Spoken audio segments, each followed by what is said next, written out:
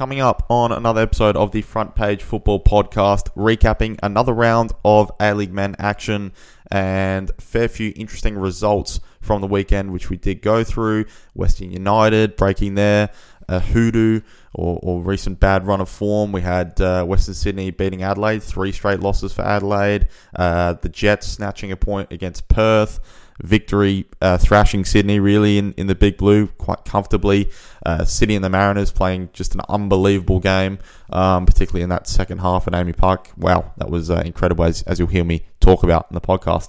And then we also saw MacArthur go down to Wellington 3-0. Wellington back on top of the league as well. And I just have a feeling over these next few weeks that whoever's leading the pack, that's going to be changing quite regularly because, at the moment, no one is really pulling away yet. But we do have, I think, quite a few good teams at the top. It's going to be very interesting to see how this all plays out. The next month or so as well looks like we're going to see, quite a few teams actually have to deal with busy schedules. So the A-League is in a very interesting spot right now. Not very predictable. And you know what? That's how we like it. But without further ado, I am your host, Christian Marchetti, and we'll be back with another episode of the Front Page Football Podcast right after this.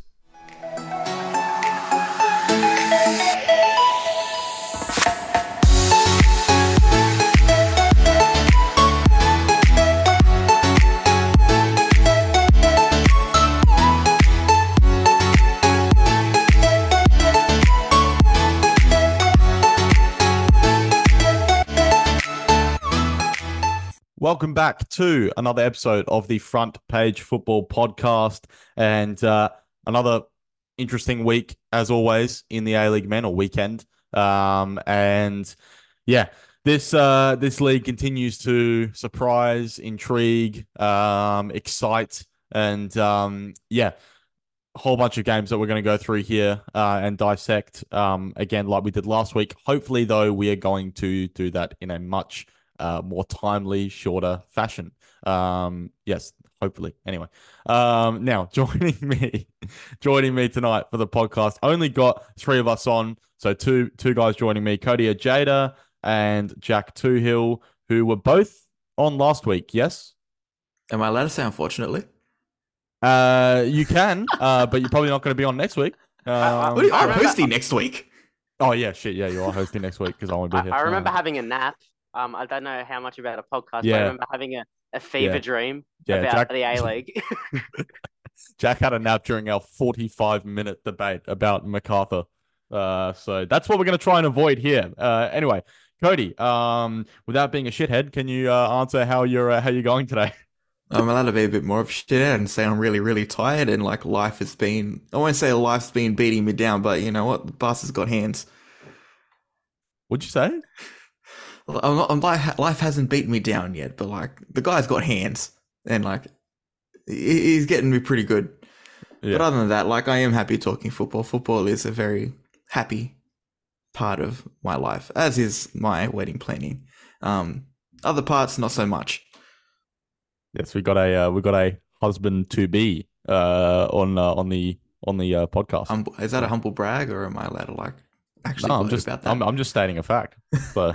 Yeah, and it's something I'm very proud of and something I'm definitely looking forward to, but not as... Actually, no, I'm not going to say that because then my fiancée will kill me when she listens back to this. I am almost as excited to be here as I am for my wedding. There we go. Don't kill me, Tori. Sorry, Tori. All right. Love is in the air on the FPF podcast.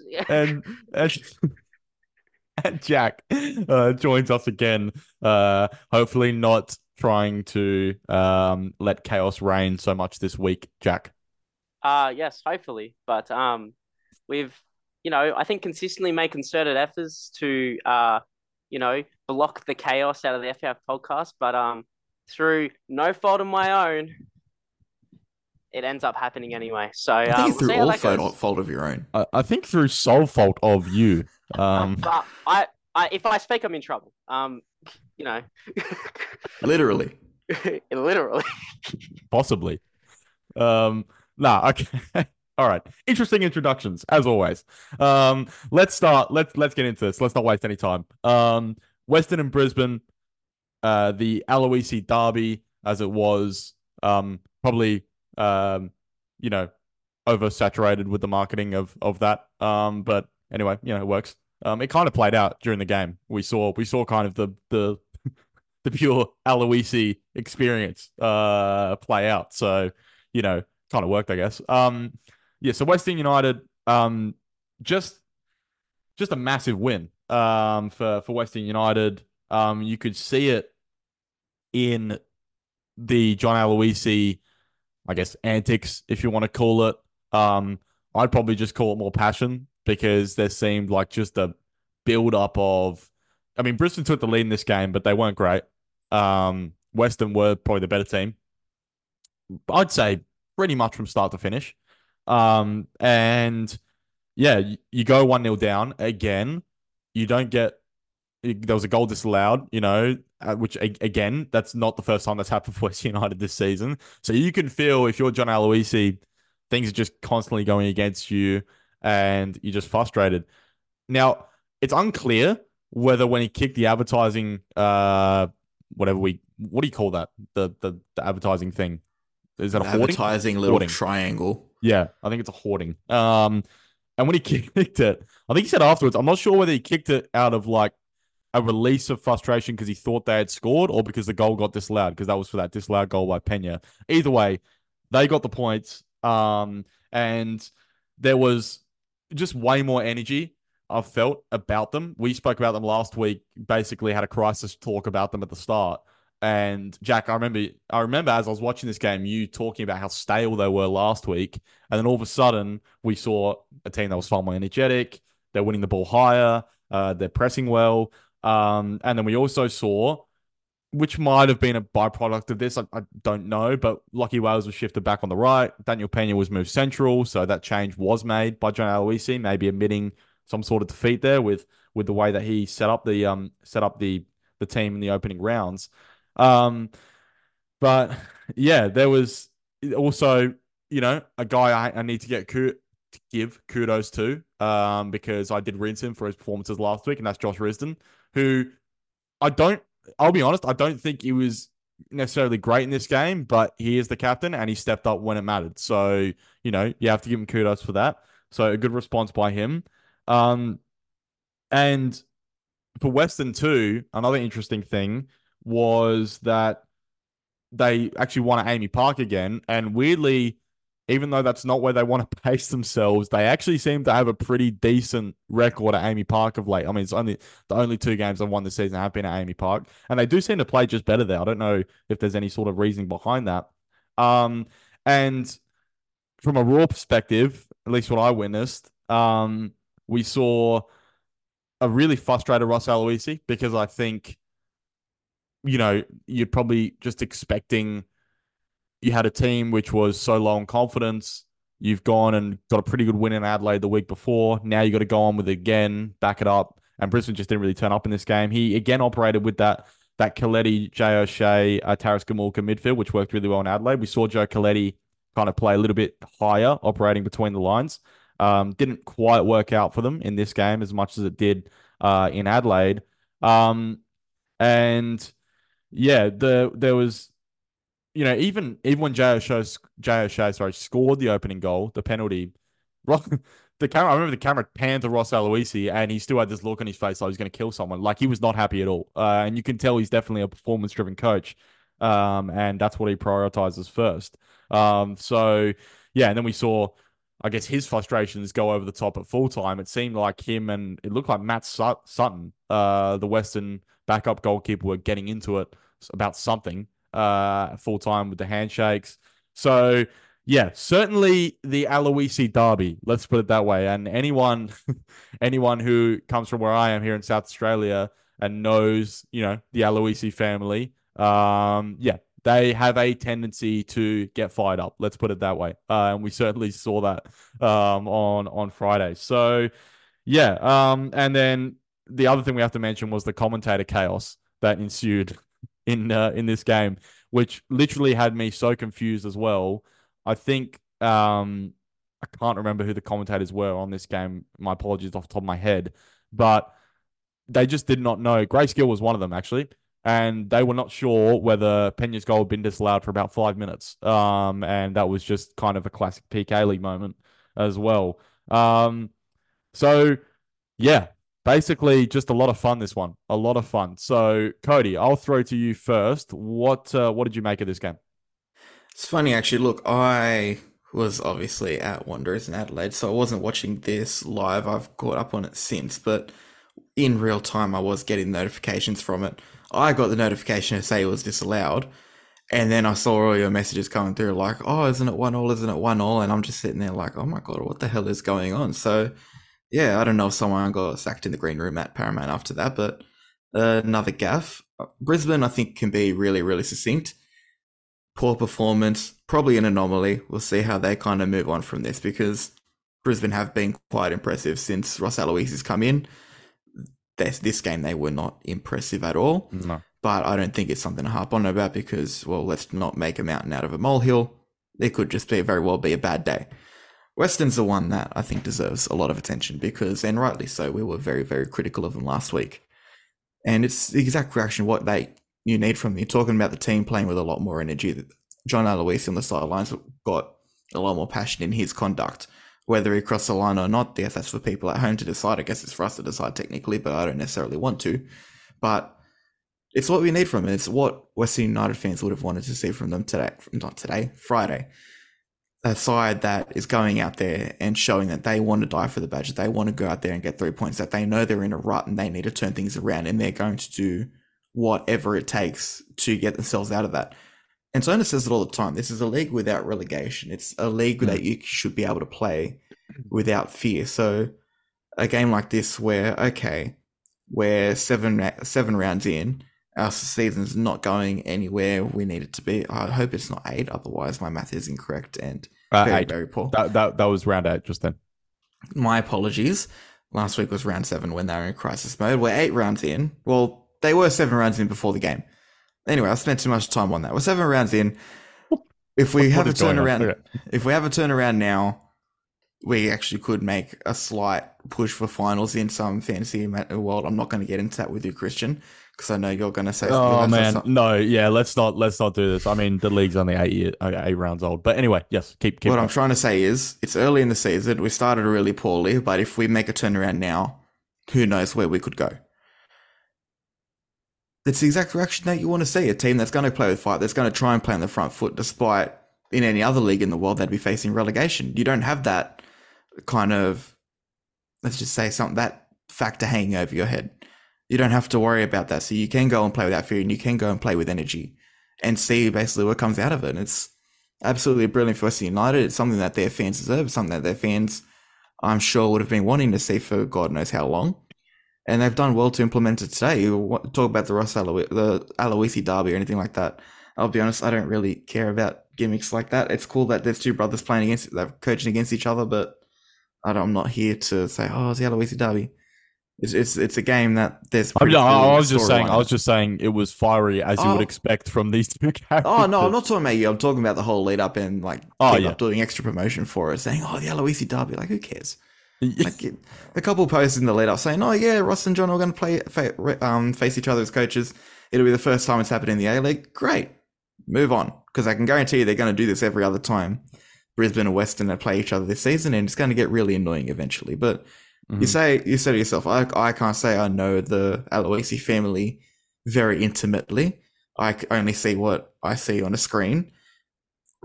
John Aloisi does have a tendency to get fired up. I think we've seen it throughout his coaching career. He does have a tendency to maybe toe the line of his conduct, but I think how he exerted it in that game on Friday, he did kind of need to, all things considered. Well, I think it kind of, in that scenario, like you could kind of feel like Western, like I remember when they lost a few games there in that really bad run, and the noise from them seemed to still very much be like, no, like, you know, we know like that we're losing and stuff, but we really have faith that it'll be all right and everything will be all right. And at a certain point, then you lose 4-0 to the Mariners, and it's like, okay, I'm starting to think that you're talking shit. But then you perform like that with such unity, and then you see to your point, Cody, I think the players responded to Aloisi actually like being sent off, actually like, showing that passion. Like it almost, that final kind of 30 minutes started to feel like it's like a grand final that they were treating it like we have to win this game. So, no, kudos to them for responding in the way they did. Jack, the question now is, can they build from this now? Can we see the Western United, which I think many people thought were going to be a lot better than what they've shown so far? Um, it's definitely more promising than it was last week. Let's put it that way.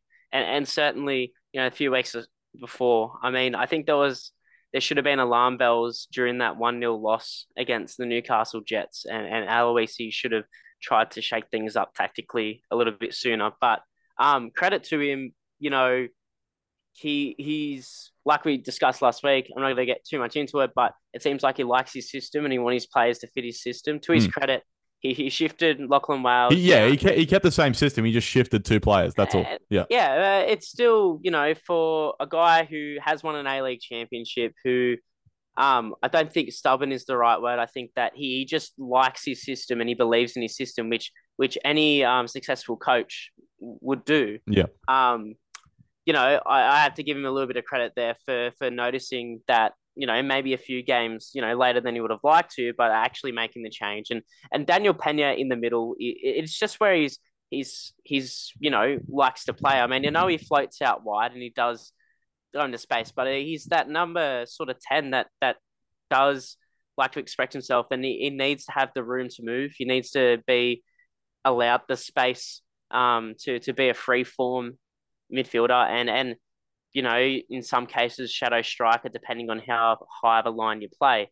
And I think that really worked for Western. Whilst they got a penalty and then Josh Risdon scored from a corner in stoppage time, they were firmly, I think, well, not firmly, but were in the driver's seat towards the end of that game. And the stats reflect that. They had 7 shots on target. I think that Macklin Freak had a pretty good performance. I think that with Pena pretty much operating at the top of the box, that's where players feel pressure.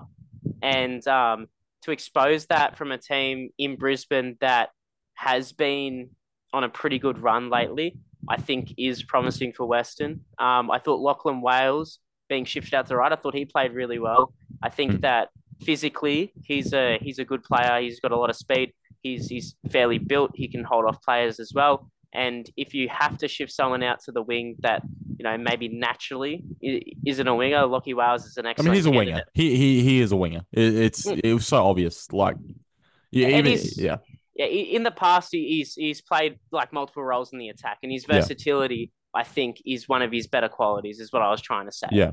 I think that Western can possibly use this as a platform, as long as they don't get sucked into old habits. You can question the tactics as much as you want, but I think they were error prone as well, which didn't really help them earlier this season. Of course, as Cody alluded to, they had some disallowed goals and some stop-start momentum in some games due to, whatever may happen in terms of, VAR getting involved or whatever about that. But as long as they can avoid falling back into the patterns that we've seen in the last couple of weeks, I certainly think that this result can perhaps spur them on to a few other decent results. I think Aloisi, he's a very passionate guy, and you can set on the sidelines, getting sent off there.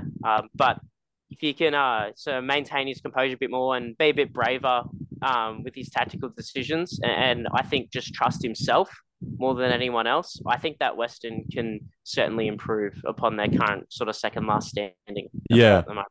Yeah, and then, you mentioned the errors in recent weeks. There kind of was still one in the lead up to that Brisbane goal and the penalty. Western kind of gave the ball away. Seb Pasquale making the challenge on Tom Waddingham. And seemed to me like there was enough contact there for the penalty. I don't think there's too much debate on that one. One change, which I'm interested to see if John Aloisi makes maybe next week, Cody, is Rami Nazarene starting maybe over Riku Danzaki. Because I am just not seeing it with Riku at the moment. He's nowhere near the player that he was in, I think it was the first season when he was at the Raw. Yeah. He had two stints at the Raw, that's right. And that first stint was really good. But it's not working. And more to the point, with Wales on the right, like for Western, just looking at their team, for me, it seems like it's really important that they've got wingers who are on their natural side. And you saw that with Wales in this game. So many 1v1s in the first half. Get the ball out to him, get him in 1v1s, see what he can do, whether it's taking on the fullback to the line, getting a cross in, bringing the ball inside, whatever.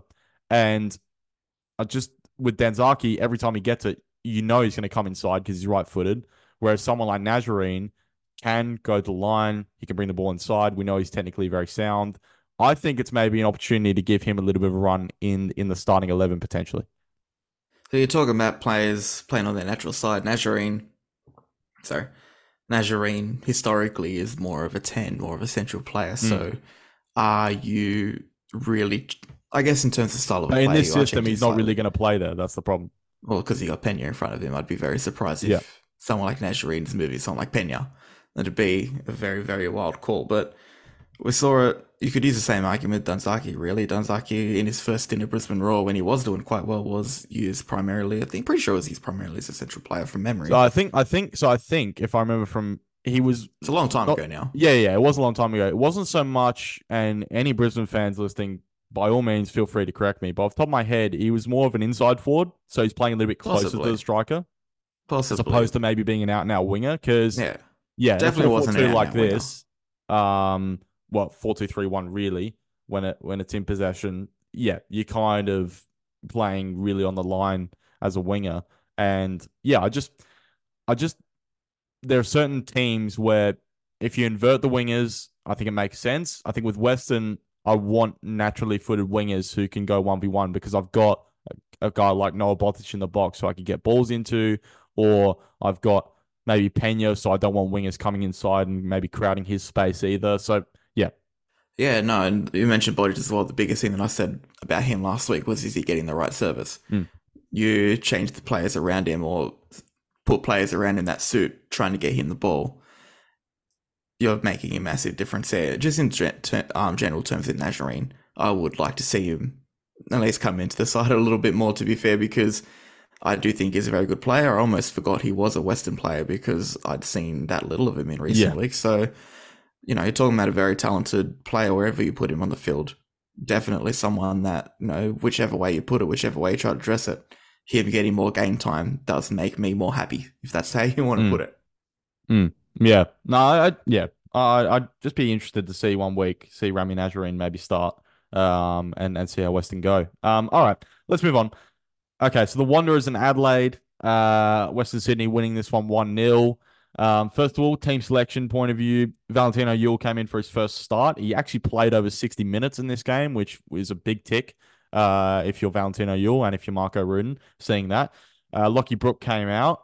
And we also saw an interesting change. Aiden Simmons actually came in. Tate Russell was dropped for this game. An interesting one. And as from an Adelaide point of view, though, was where the interesting selection really happened in this game. Calviert went with something a little bit different, where he played all four of Ryan Tunnicliffe, Zach Clough, Ethan Allegich, and Luke Duzel. And it almost felt like he was trying to play some kind of box midfield shape in this game, with Ryan Tunnicliffe kind of as a 6, Ethan Allegich dropping deeper, sometimes 2 as kind of a second 6, and then Duzel and Clough playing a little bit higher. Clough sometimes occupying wider spaces, sometimes coming inside. So a little bit interesting. Adelaide haven't really structured their midfield like that at all this season. So a real departure there. And then Johnny Yull was on the bench again. Now, I'm assuming, again, it's managing minutes, but he was also on the bench last week, so I was a little bit surprised to see that. Nesta was obviously rested in this game on the bench and brought on at half-time. And in terms of the centre-back pairing, Carl Vietz said during the week that his main pair was Alex Popovich and Nick Ansell, and as soon as those two were available again, they've come straight back in. So pretty clear who he favours in that regard. And just on that kind of system that Viet went with at the start, a bit more fluid seemed like what he was trying to go with. And I just, it was strange though because he went with this, and as some people point out, Ethan Alagich seemed clearly underdone when it came to minutes. Clearly hasn't had enough minutes off the bench, and he was hauled at half time because of that. And then we saw Adelaide just depart from that system at the start and go to their usual kind of 4-3-3, which kind of begs the question of, okay, not too sure why you had to change the system at all, because as some Adelaide fans I saw point out, Bernardo could have just started if you were going to rest Nesta, for example, which is fair enough, I think, too. So just some interesting stuff, I think, from Carl Viet, some interesting questions for him and his selection. From a Wanderers point of view, we saw Tom Beadling come off, and we saw the Jorrit Hendricks at centre back kind of. I don't want to call it an experiment because it's something which clearly seems to work. So he's and Cody's shaking his head, and I know maybe you don't want him to play at centre back. that's probably why, but.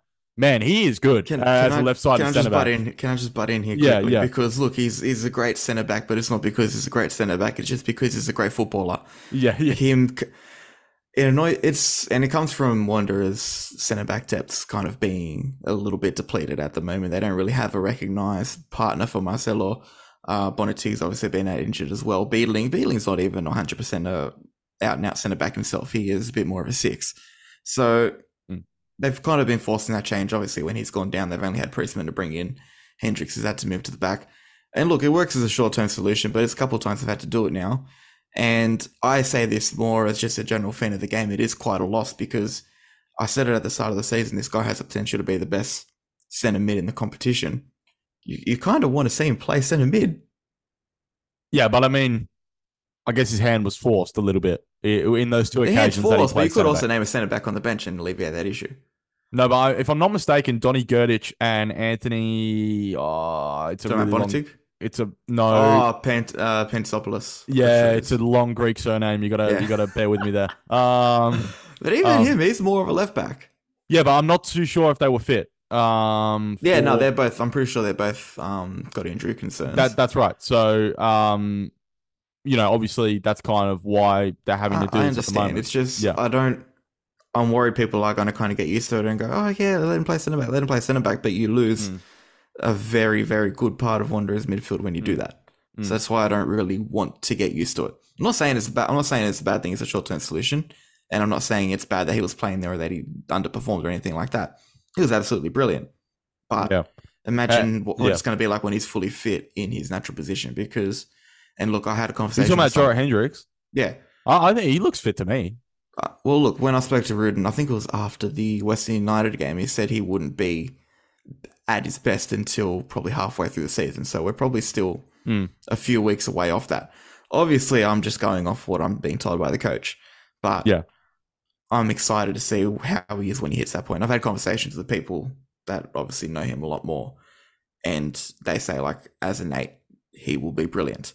So I want to see him as an 8, and I want to see how he goes when he's at 100%. That's going to be interesting because it's going to be a scary sight for the rest of the league, I reckon. Yeah, he's kind of been playing in a pivot though with Josh Brillante. So I wouldn't say it's a pivot. I think they are trying to kind of play with 2 box-to-box midfielders. It's a Wanderers side. It's a Rudin side. They're obviously going to be built on fitness levels, very hardworking. You're not going to have 2 guys that are going to really kind of sit in. Defense solidarity as well, but you're not going to have 2 guys that are just going to kind of sit there. They're going to get up and back. They're going to do the hard yards. They're not going to kind of play that DM role.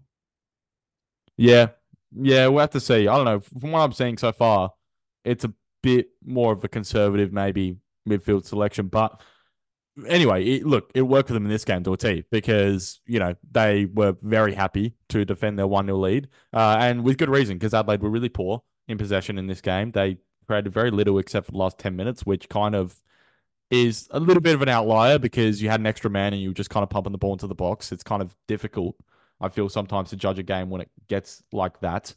But the main thing from a Wanderers point of view was they kind of corrected their slow starts to games a little bit here because the last couple of weeks they've had this inability to hit the ground running and conceded, early goals. It's not even the last couple of weeks. We saw it against Newcastle, going 2-0 down.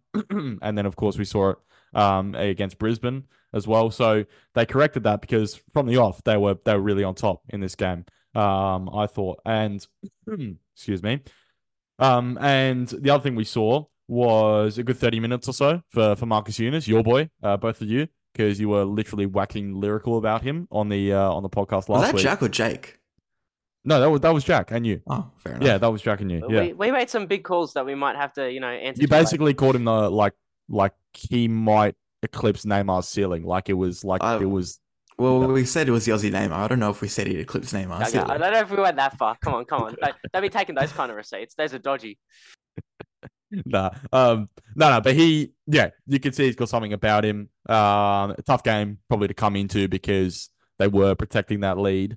And yeah, I thought Lawrence Thomas was pretty solid in this game too. And he's kind of continued to have a really, really strong start to the season as well. And last thing from me on this with Adelaide was just that system again, quite interesting because it seemed like in this game they really wanted Ryan Kiddo to get forward way more and provide kind of all of the width down the left.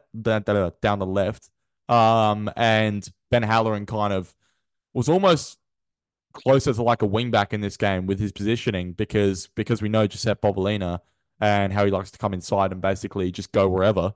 Who for an 18-year-old, like his confidence and just free roaming and going wherever he wants on the pitch is kind of cool to watch. So I don't know, maybe some food for thought there. Because I didn't mind it as a system from Adelaide, but I think the fundamental issue was Ethan Alagich wasn't fit, and it's kind of weird to suddenly change it to a different system and then change back to your old system at halftime. That kind of bemused me a little bit. But Jack, what did you see? I think look the system didn't work. I think that also, Wanderers in this particular set of circumstances are going to give you most of the ball. So it doesn't seem to me like you need a bit of flair. You need Well, someone you like definitely need to Bernardo. get on the ball for that system to work. Yeah, Exactly. That's what I'm trying to say. I think that it could have worked better if you started Hiroshi Ibasuki, because all else fails if you have someone who's. I know Jovanovic has his own physical qualities, but Hiroshi Ibasuki, in the way he can command a box on certain occasions, I think. But it's more. If I could just it's a really good point because as much as I've been critical of Hiroshi Ibasuki and his, for me, just lack of impact on Adelaide United since he's been there, I think actually in that system, if they do play a box midfield like that with essentially wing backs and you've got 2 10s playing off him, essentially, he could be a bit more effective there. His problem is when I watch him, and he did it when he came on in this game, is that his positioning at times is just fundamentally wrong. Like, you have to stay central. The ball would go out to wingers, and he's like going across and asking the ball to his feet. It's like, what are you doing, man? Like, it's like, me and Jack watch NBA. It's like a big man, like, trying to be a point guard. asking to for run a the post offense. up when it's like let the guard like get into ISO mode. Like, what the hell, Yeah. And that's actually a really good example, actually. Sorry, if it is, a lot of people probably didn't understand to me, that. you say, trying to box out. It's almost like Hiroshi Ibasuki was trying to box out from the mid range, like outside of the key. It was very weird, and I think that, look, I don't know if like this was necessary, but Carl Viet, like I understand why he did it. I understand that. Well, I think he wanted to refresh things because they'd had these kind of stale performances, but yeah. But I don't think this was the way to do it. I think that, I think you just have to challenge the players that were playing in the system, because we saw earlier in the season, when it works, it's phenomenal and it's really exciting to watch. Right, we saw that in the very first game of the season where they absolutely smacked Melbourne City. Right, second game, yeah. They also smacked the Mariners in the first game, so yeah, and they smacked the Mariners in the first game. Well, they were smacking people, all right, and they had me calling them for grand final. So, I tell you, one half of that prediction is doing all right after this weekend, but look, 50%'s a pass, right? We're doing pass fails here. I did tell you not to overreact about Adelaide, but yeah, anyway. Yeah, well, shut up. I just think that if you rotate, like you said, Bernardo in there, Also, like Kiddo, for me, he just doesn't have it in him to bomb up anymore. I know that in the past he's had that capability, and he could be utilized going up and down. But I just think that if you're going to use him, you have to use him as a traditional fullback these days. He just doesn't have it in him, and that's not trying to discredit him as a player. I think that Ryan Kiddo, he's a good A League player, and he's great to have around Adelaide United. I just don't think that he's capable of doing that anymore. Look, And mm, and just to continue, mm. I know it's like his big calling card was that ability to get up and down, but he's past his peak, and that's what happens. And I think you just got to challenge the players that are in that lineup. Like instead of bringing in a midfielder for Nestory and Kunda, like you said, bring in Bernardo. You know, play the same system, but challenge the players that were starting and sort of light a fire under them because the there's a difference, and we talk about stale performances. I'm going to go back to Western United because you called them stale last week. That was tactically stale. That was when the system was stale. This was more like you weren't getting the best out of players, and the only way to get the best out of individuals is to make it seem like there's an equal and obvious replacement for them on any game day squad. And I think with playing this system, you don't necessarily achieve either solving the tactical stality, if there is any, or lighting a fire underneath, a player like Nestory or Nkunda or Johnny Yule or Hiroshi Bisuki to improve their performances. Yeah, on the Kiddo thing, I mean, look, I wrote about this after they played Brisbane. For me, he's not a fullback at this level, and I will defend that opinion to anyone. But the real issue with him, and last thing from me on this game is, and this ties into what you're saying, Jack, is if you're going to struggle defensively, that's okay, but you've got to be able to make that up with really good offensive output. And he's not doing that at the moment. And to be fair, that was not on him on Friday night. As we're just saying, Adelaide just did not get enough of the ball to be effective in this game. In the periods where it mattered. Anyway, they did in the second half. After the Wanderers went down to 10, but yeah, it's just it's a weak area. It's a weak area for Adelaide at the moment, and I can just see it kind of continually being exposed throughout the season. I mean, the goal did kind of come from that area of the pitch. Again, nice goal as well by Dylan Prius, we should mention. Only other thing was the red card. For me, it was a red card. Cody was and he's smiling now. Look. Was pushing back as we were watching the game. I was skeptical. I'll say that much. The more I look at it, the worse it gets. I'll say that.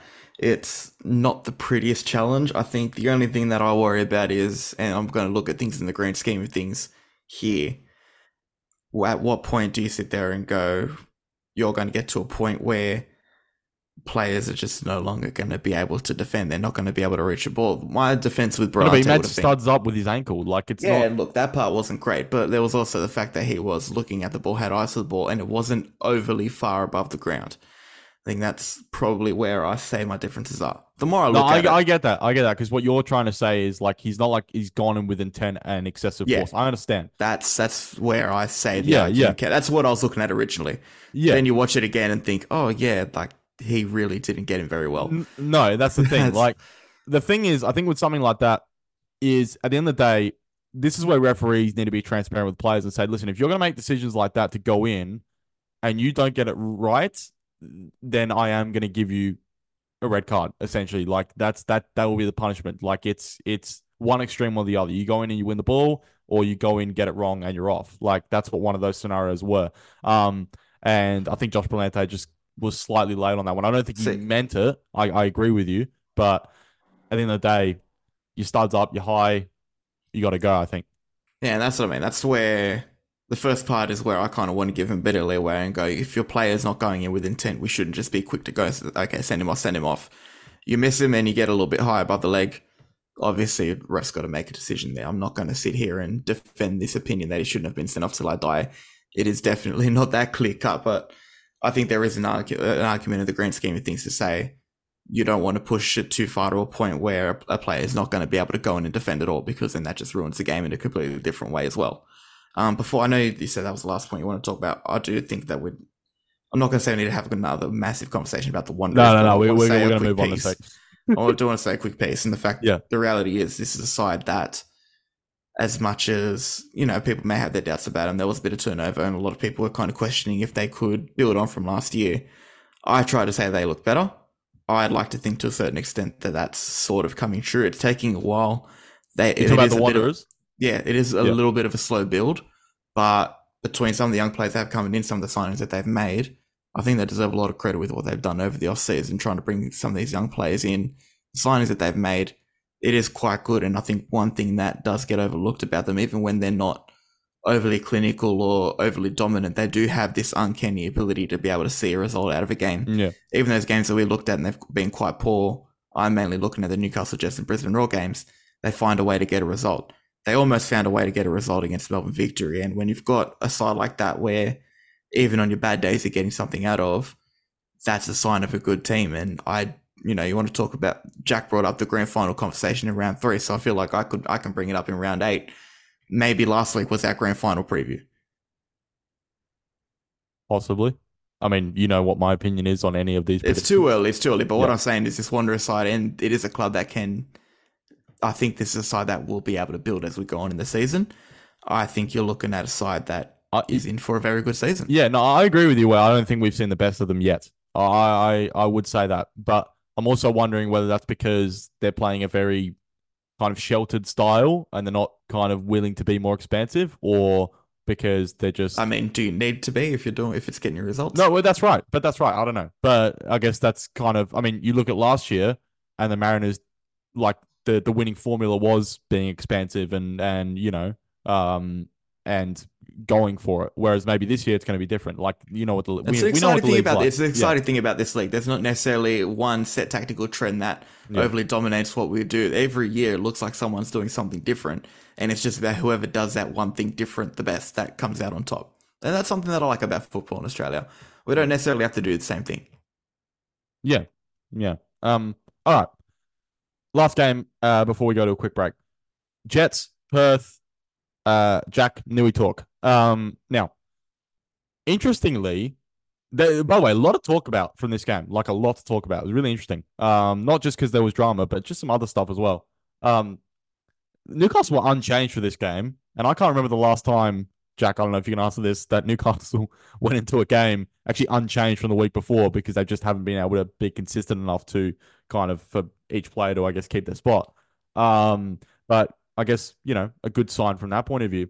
For Perth, we saw Alex Susnya return at left back, which Antonis is not here, but I guess I'll chip in for him. He's not a fan of that. And we also saw, interestingly, Aaron McAnuff and Bruce Kamau not involved in the matchday squad at all for Perth. And I think Kamau not being involved at all is interesting. Let's just put it that way. I don't know if any of you want to talk about that in a moment.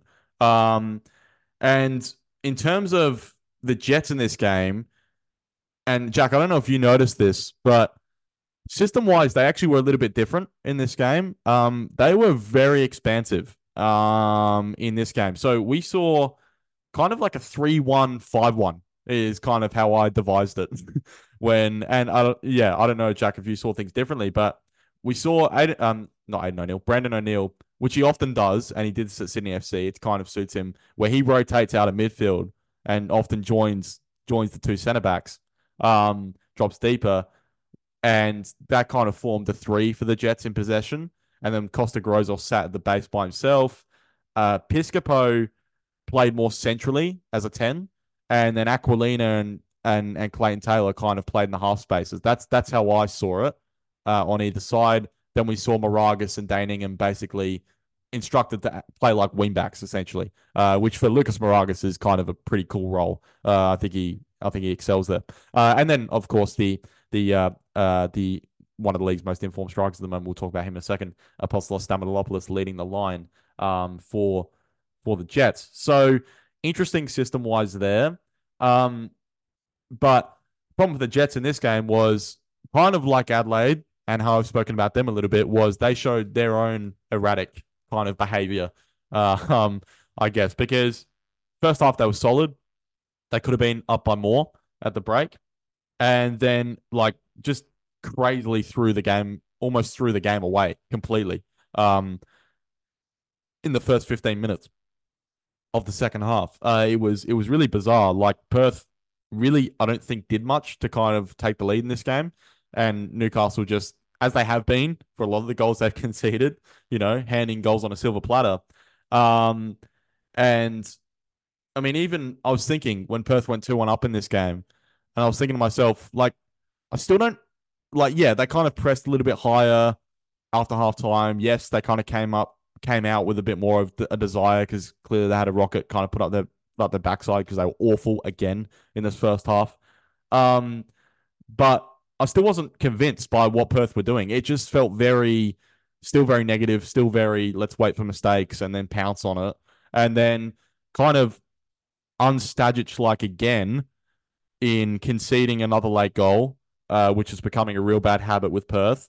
And another interesting stat from this was they are now 9 games without a win against Newcastle, which is actually a mind-boggling stat. Newcastle are 9 games undefeated against the Glory now. Only, interestingly though, I think only 2 of those were like wins. So it's kind of been a real stalemate when they played each other. So yeah, and then the Jets as well, seemingly having this issue at home of putting teams away, because we saw against the Wanderers, for example, where they were 2-0 up and then they couldn't go on with it. And, they threw it away in that game and they almost completely threw it away here, but good character to kind of get the late equalizer. And, has to be mentioned with Apostolos Stamatelopoulos' form, looked very sharp again in this game, well taken goal. And the other Jets' point of view is that Trent Bahar just shut up Jack. So there you go. How about that? There's a talking point I would not have guessed going to the round. Look, for all the criticism I give him, I feel like I also try and give him some encouragement as well. I mean, it was a 4-yard tap in, but yeah. Well, you got to be there. I mean, yeah, it was interesting you comment on the sort of tactics that the Jets went out there to play with. I did notice that, and it might have looked that way in an attacking sense. I would argue that it was more of a sort of a 4-1, like sort of a 4-1 with. I'm going to try and get this 4-1, like yeah. A 4-1-3-1-1 almost, right? And like you said, Clayton Taylor and Aquilina were filling those sort of half spaces. I mean, systems are fluid anyway, but yeah. It was okay. Let's just like to keep it simple. It was more like a fluid 4-4-2 with Piscopo sort of tailing centrally in behind Stamatolopoulos. And there's promising signs with playing that. I think that, however, it left them a little bit exposed. I don't think you can leave Mark Natter and Philip Kanker at this point in their careers and how they're going in the A-Leagues that exposed as centre backs. I know Brandon O'Neill was doing a lot of work sitting in between the two guys and covering a lot of ground and making a lot of good tackles. And I think that still he's the most consistent performer in this Jets squad and deserves a lot of credit for the work he does do. Even in good games, bad games for the team, he often shows up. I think that Stanton understood that he might have to play this sort of tactically though, because he wasn't going to be able to be a bit like reactive like he was able to do against the Wellington Phoenix and some of the stronger teams that they've had decent enough performances against. You talked about that Western Sydney Wanderers match where they almost threw it all away in the early stage of the second half. It is an issue, and Stanton will be looking at that to see how he can better negate that first 15, 20 minutes of a second half, because that's where it seemingly falls away. It's that first 15, 20. It's almost like, I think especially on the edges that they don't sort of switch on and this is like the first 15, 20 minutes. This ties in. You wrote a piece about this recently about that their kind of inexperience and it is an experience thing. And the centre backs, look, I can forgive for some errors. I mean, they're two young centre backs. They're two, really ball playing centre backs. They're still trying to figure out, how to utilize their techniques as centre backs and also be defensively sound. And I think they're still trying to work them out as individuals. What I'm sort of a little bit less optimistic, is sort of the edge play in that first 15-20. I feel like in that first 15-20, the edges aren't as strong. Daningham and Lucas Moragas often. You're talking about the fullbacks, yep. Yeah, the fullbacks get sort of lost and get beaten too. Was that like rugby talk? The edges, like what is that? I don't know. The edges, like it's a square, it's a rectangular field, man. Like fill in the gaps. I don't know. Did you go to kindergarten? me, tactical brain, wide spaces. Yeah. Jack, edges. Okay. Well, semantics again. Front page semantics. Anyway, keep talking. I think that in that first 15-20 minutes that they give too much room on those wide areas in defense. I think that they need to play a little less. I feel like they almost overcorrect in playing a little bit more narrow. As soon as they get a goal ahead, they get some, a bit of a foothold in the game. They almost go, all right, let's keep it narrow and let's try and trap them on the wide areas. But they're not trapping them. They're just giving them the wide areas and giving them that space. Yeah, they can hold the ball. Yep. They're not closing down quick enough on the sidelines, and then they're getting exposed centrally because of it. It's like they're trying to congest the central area and play compact, but they're kind of forgetting that, okay, when the ball goes into wide areas, you still have to shift across and you still have to apply pressure in those areas. Yeah. They're trying to play too flat, and they're not moving as a team to close down. I mean, which you hope would come with time. Yeah. Yeah, and I think it is a time thing. There's enough there attacking wise that you can sort of go, Robert Stanton has an idea. He has an idea he's trying to get across. He's got a few things he's trying to work out, and he's experimenting. I feel like I haven't seen, especially since Piscopo's come back into the fold, a Jets performance that has been 100% what it was the previous week tactically. Yeah. I feel like he's still experimenting, especially with playing Aquilea in a higher area, almost as a winger or an attacking midfielder. It is interesting. It is interesting to see that. So just to sum up, tactically they were different. They weren't necessarily more clinical though, and I think that's still a concern. Stamatolopoulos obviously, is scoring a lot of goals, and that's fantastic for him. But Clayton Taylor, for all his brilliance and the amount of credit we do give him, is still largely inconsistent, which again, experience thing. It will come with time. I think that Jets lack other goal scorers other than Stamatolopoulos, and I think that's sort of abundantly clear when you're playing a traditional fullback. He's played fullback for most of his career on the wings. Yeah, and I guess we saw that inconsistency with Clayton Taylor with that second goal. How he just gave the ball away inexplicably to Stefan Kolikovsky. Perth, just quickly, it's interesting as you were talking about the Chancha-Natta partnership for Newcastle and how it's young, it's an experience, give it time. Yet I still think that partnership performs better on a week-to-week basis than Daryl Latchman and Mark Beavers. For two foreigners, it's just so meh.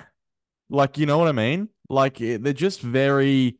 Maybe it's just because they're also playing in a negative system, so you don't see... But even in possession, they're just very average. They don't offer a lot when Perth are kind of on the ball.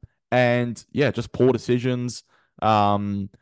Defensively as well. Whether it's kind of, judgments that they're making in split seconds and things like that. So...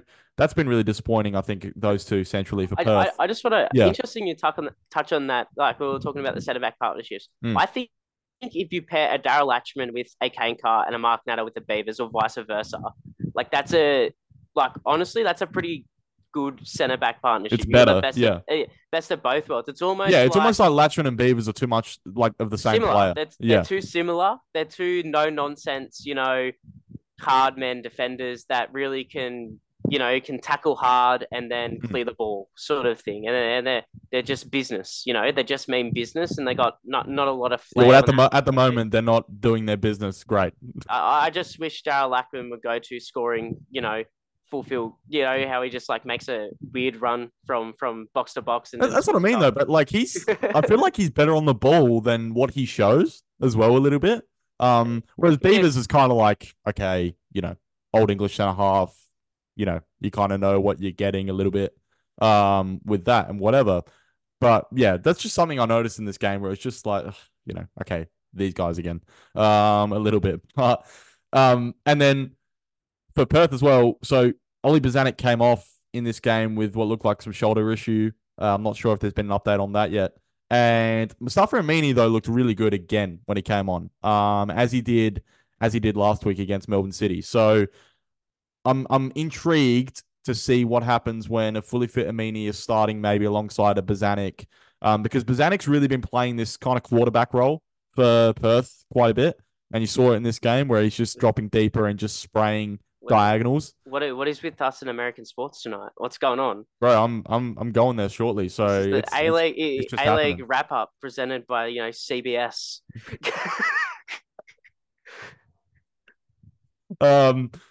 Yeah, so no, but you get what I mean anyway. So yeah, I'm just intrigued to see like those two fit again. Like, how's that going to kind of work as a duo? Because I think when we spoke about Giordano Colli kind of maybe not being necessarily ready to maybe start in and pivot like that. So yeah, the one thing for Perth though, which has been great, is Adam Taggart. And I know weirdly, when Jack mentioned Adam Taggart, like in the Socceroos fold last week when we were talking about strikers, and I was like, oh, I'd be shocked. And I'd still be shocked, by the way, if of course he was in the Socceroos squad. He still hasn't done enough. But man, I just keep saying it. Like, he looks great. Like, he looks like in great shape. He looks like he could score 15 goals this year. And Perth need to make sure that they can continue supplying service and that they're not leaking stupid goals. Because if they can just find a way to supply someone that they've actually got as a goal scorer, which not many teams in this league have, an actual reliable goal scorer, then far out. Like, you could definitely be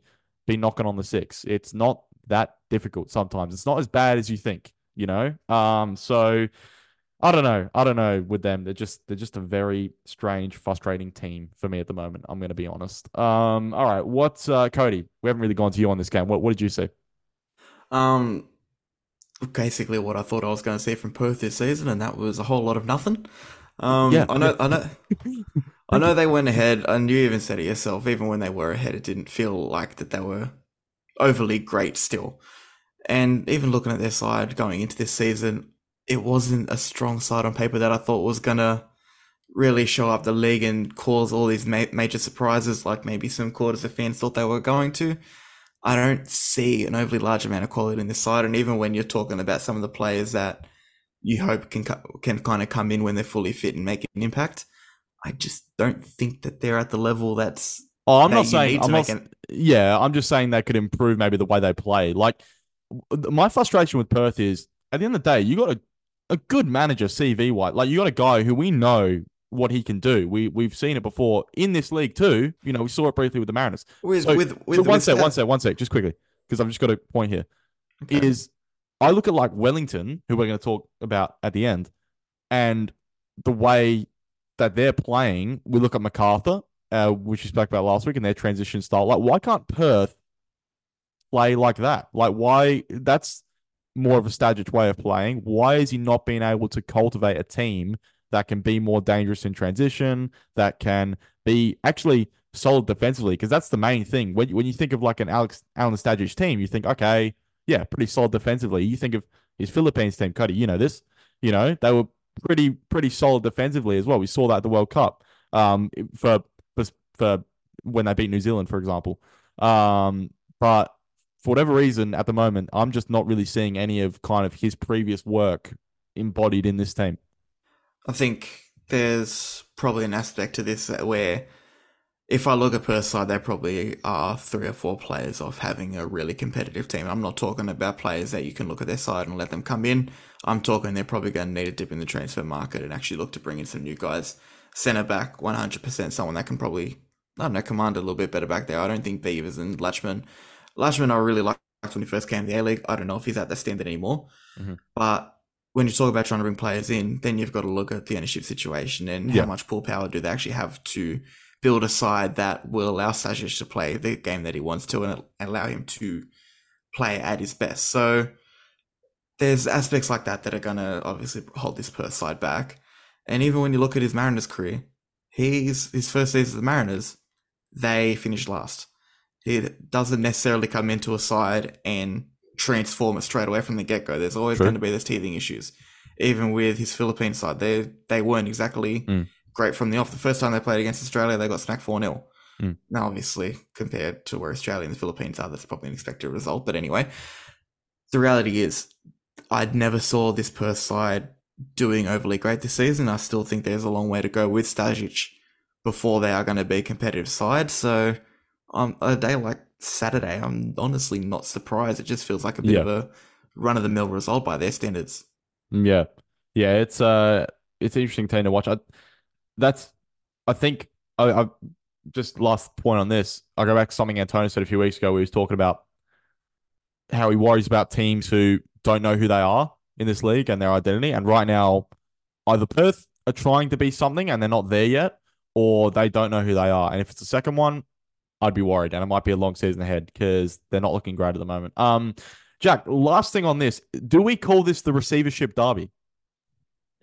I mean, we've got like 15 other fucking derbies. Sorry, I had that joke like cooking for 5 minutes. Anyway. Oh, well, I mean, the crickets are coming out for you this week, I guess. Like, mate, the crickets come out for you every week, all right? Yeah, well, I toned it down for Yeah, you've been good today. Well done. The good enjoyment of our listeners. We've still got 3 games to get through, Christian. Don't be careful. Please be careful. Yeah, I know. And the longer we get into it, the more the chaos starts to reign.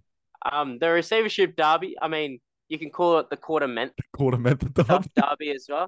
Get them to sponsor it. I mean, like they certainly need some funding at both clubs. You might as well, just slap their logo on the back of the shirt. Yeah, let's sponsor you when we're trying to also sell you. That will, I might boost the amount of money they get in there. Who knows? Who knows? Who knows?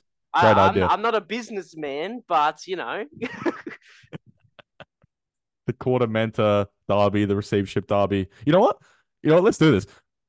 If there's any Newcastle or Perth fans listening, comment below what should we call the Newcastle Jets v Perth Glory fixtures now, based on the very similar ownership situations. Right now we have receivership derby and KordaMentha derby, so open to any other names. Bit of banter. Why not? All right. Let's on that note, I think we need a break. So let's take one. And on the flip side, we got the Big Blue, City Mariners, and MacArthur Wellington. Okay, so moving on to the fourth game from round 8, the Big Blue between Melbourne Victory and Sydney FC. So again, which I'm probably going to do for most of these games, just start off from a team selection point of view, because I think it's always interesting to just look at any talking points from that point of view. Obviously, another opportunity for Adam Pavlicic in this game, of course, with Redmayne's suspension. We saw Nathan Amanatidis make the bench for the first time and come on for Sydney FC as well, which is good. Jack Rodwell came back in, but interestingly, it meant Jake Girdwood-Reich went back into midfield, which I was not sure about at all myself. And Anthony Caceres came back in as well. And more the point with Girdwood-Reich was really strange because, I just think he's better as a centre-back. And maybe if you feel he's not good enough to start, then don't shoehorn him into a role which, he can play. But, I mean, he was overrun. Luke Pratton was overrun. Anthony Caceres was overrun. Sydney's midfield got destroyed in this game. And, obviously a disastrous mistake by Girdwood-Reich for the third goal, giving the ball away.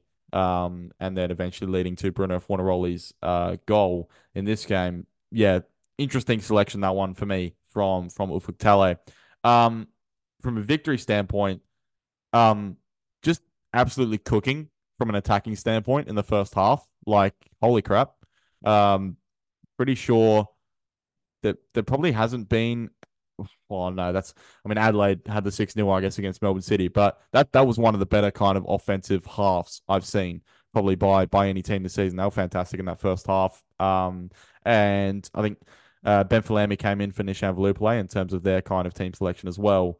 And the Bruno Zinedine Mashash partnership is becoming unplayable at the moment. It's just been fantastic to watch those two link up. Paul Izzo was fantastic, I thought, in this game. Good Jack Brimmer game as well.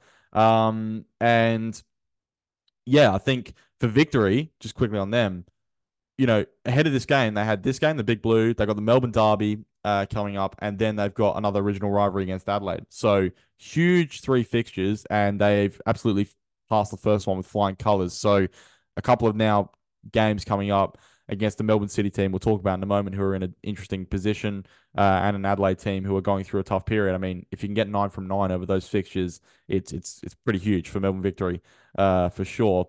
And on a Sydney standpoint, like I mentioned, killed in transition in the first half of this game. Midfield completely overrun. And just also, like Sydney, just a complete inability to be clinical anymore. And, they could have got something from this game. Like, as weird as that sounds to say, because they lost 3-0, like when the game was at 2-0, they could have easily buried one of those chances, 2-1, game's back on. We've seen victory against the Wanderers, even in the previous week, almost give away an unassailable lead. They are capable. They're not, invincible or anything like that. And Sydney have the quality on paper, I guess, and maybe Cody or Jack, you can delve into the reasons maybe why Sydney just seem to have these similar problems. Because at the moment, I see a team who's can play decent football, and that's regardless of Steve Corrigan, Ufuk Talay, whoever's the coach. But fundamentally, when it matters, they can't take chances. And that's a far cry from championship winning Sydney FC teams that we saw in the past. And more strange because you've got Robert Mack, you've got Joe Lolly, you've got a striker in Fabio Gomez who seems like a decent finisher if he gets the service. I don't know and I'm open to any pushback on that, by the way. I'm not really sold either way kind of on him at the moment. But yeah, very strange, because it just seems to be a recurring theme with them. And some interesting stats coming out of this one too. Sydney have now lost 4 games in a row at Amy Park, and they've actually failed to score in the last 3 at the ground, which is interesting. And Ufuk Talay has actually also lost his last 4 league games against Melbourne Victory, going across stints, of course, with the Phoenix and Sydney FC. So whatever reason, he seems to have some sort of hoodoo, I guess, against this Melbourne Victory team. So yeah, what did you make of it, Cody? Well, you mentioned Fabio Gomez there. I feel like you more done it out of, I guess, necessity because he is a part of the side, but I don't know if you really believe that he's this dominant striking force that should be leading Sydney FC to... No, not that. But I go back to your point last week, and we're going to talk about Ángel Torres in a moment, where you say that if you bring in a foreigner, you expect him to be delivering. And 100%. Yeah, you do expect him to be delivering, and what is Fabio Gomez not doing right now? He's not delivering. So exactly. I know, but and that is an issue, and that is probably the central issue. So have they got that signing wrong, or is he actually a decent player, and for whatever reason he's just not performing in this system because Sydney's there's just something broken about them? I wanted to say. I'm pretty sure I wanted to say this last week. I don't know if I got the chance to do it. If I'm doubling up on things that I've said, because Christian, you said so much last week. Are you sure you didn't get the chance to? I hope I did. I hope I didn't, because I'm going to say it now. If you brought in Fabio Gomez maybe 5 years ago, he'd probably be close to the top goal scorer in the league, because he's got this power and pace. He's got all the physical attributes that traditionally you need to be successful in the A-League. But in that time, the league has evolved where I think the technical level of the game has actually risen to, I won't say a great standard, but an acceptable standard where you can't just rely on pure pace and power. We've seen it with players like Trent Bahaja slowly slipping down the ranks of clubs. Not that he was ever this overly great A-League player. I know he did score on the weekend, but let's be real. Leave Trent alone, man. He scored the equalizer this week. What the hell? He probably would have done better to miss it. Put it that way. The point that I'm trying to make with Fabio Gomez is you can't just be this really, really physical presence to be a half-decent striker in the league anymore. You do need some form of technical quality. I agree with that. I think he's got the touch of a baby elephant. Okay, whatever. My point is, it seems like with Sydney at the moment, no matter who you put as the 9, no matter who you put in these attacking areas, they seem to not be able to take chances when it matters. And I'm interested to know why. Well, look, I don't know the psychological ins and outs of Sydney FC. I'll be real with you on that part. But if you're talking about a system thing, you've got a coach that's come in with someone else's squad, and I guess it's teething issues in a sense. I know they had that 5-1 win when he first came in. Let's be real, that was just a day where everything kind of seemed to go right for him. Clearly a bit of a new manager bounce. Yeah. It's I think Joe K, shout out Joe K on Twitter. I'm pretty sure he said it himself. It's something that's really got to be delved into scientifically, because it is kind of nuts how consistent that new manager bounce is. But it wasn't always going to be a standard that was going to be able to continue on. Players are going to have off days. They're going to have periods where they're down. This is Sydney FC side that has been low on confidence ever since the Australia Cup final, really. They had a really good run in that period. They've come into the league. Things haven't been able to click. They've had a coach be sacked. Of course, things aren't going to go right, I guess, from a psychological point of view as well. You can't, besides Fabio Gomez, you can't really argue the quality isn't there. You've got Robbie Mack, who... I know, so why are we not seeing Robert Mack and Joe Lolly delivering? I don't know. Well, that's... No, I'm not... I'm not... Sorry. I'm not necessarily asking you directly. I'm just saying, Cody. I'm just saying. Do I look like a Fuktale? No. Cody, you're an observer. Get out there and fix it, all right? No. I'm just putting the question out there because, like... Man, look, I'll tell you what, it's a great question, because it's a question that I don't know the answer to either. Yeah. But yeah, that's great. I've actually found a way to say something with you not giving a reply. It's fantastic. No, but that's the thing. Like, you've got... I think you've got to put it down teething issues, really. You've got a side there but where in the first game, Joe Lolly comes. I know what you said about new manager bounce, but new manager bounce. You're talking about players that are playing for. Oh shit! Like if this guy doesn't hang on. But then, but against Perth, Joe Lolly and Robert Mack stepped up, and they got. Okay, there's a part that you've got to take into consideration there too, Christian. What? It's Perth. This is Robert Mack and Joe Lolly. Hang on, no. I'm not gonna accept that, because we're talking about two players. I'm just using them as examples who are really good foreign players. We've seen this last year, and they delivered when it mattered last year. So why are they up and down at the moment when they've got a new manager as well? Who should they be playing for? Like, I don't understand it. Like, what I'm trying to get at here is when Newcastle are erratic, when Adelaide are erratic, when etc. I understand it because they've got young players and their senior players in some of those senior players are just not good enough to consistently perform at this level. But I look at some of Sydney's senior players and I think, like, what are you doing? Like, you should be consistently providing output week in, week out. Yeah, but couldn't be they have a coach behind them. You're going to have your odd off game. Yeah, of course. But this game here, Melbourne victory away, is exactly the type of game where I need Robert Mack and Joe Lolly performing.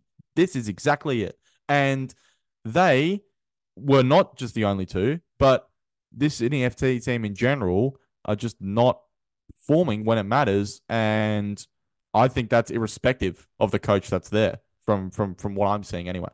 I don't know. Look, I think it's a thing of you've got players that, look, maybe they're being given different instructions. Maybe they're trying to play a different style, even just from an individual point of view, and things aren't clicking. They're going to click in certain games, but that could also come down to simply the quality of the opposition. Mm-hmm. I don't know.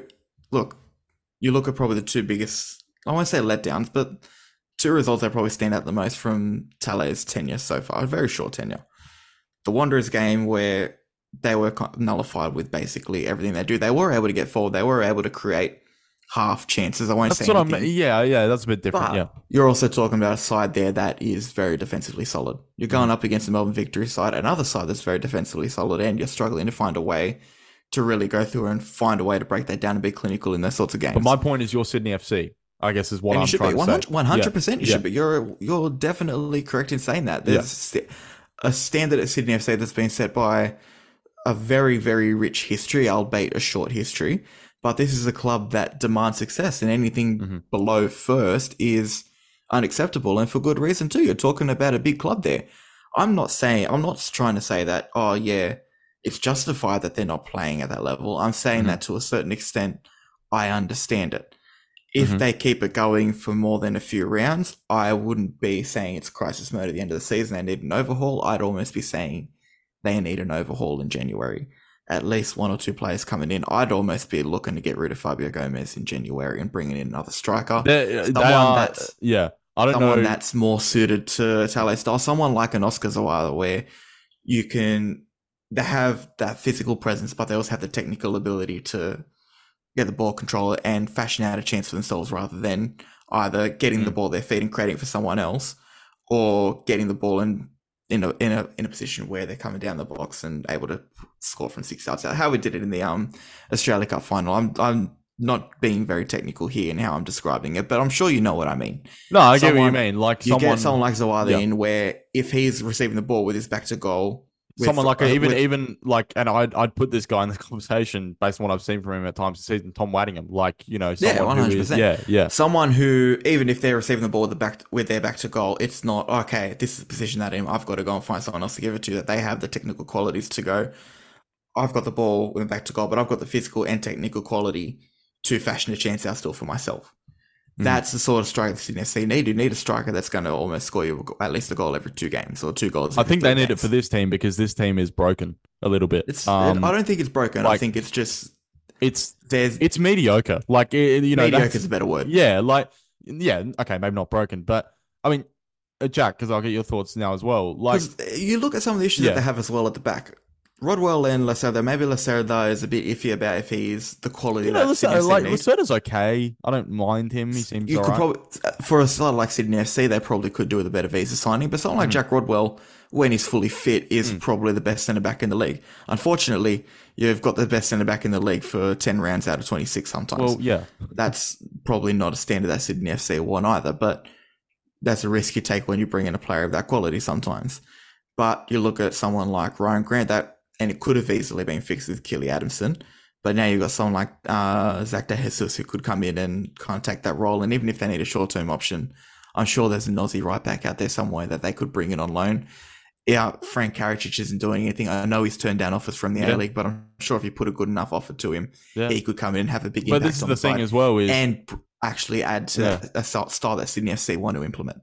This is what's going to be interesting in January because, like, we know it's hard to talk about this with A-League clubs because the salary cap league and stuff. We have to see kind of maybe if they offload first to see if they then reload, I guess. But Sydney FC,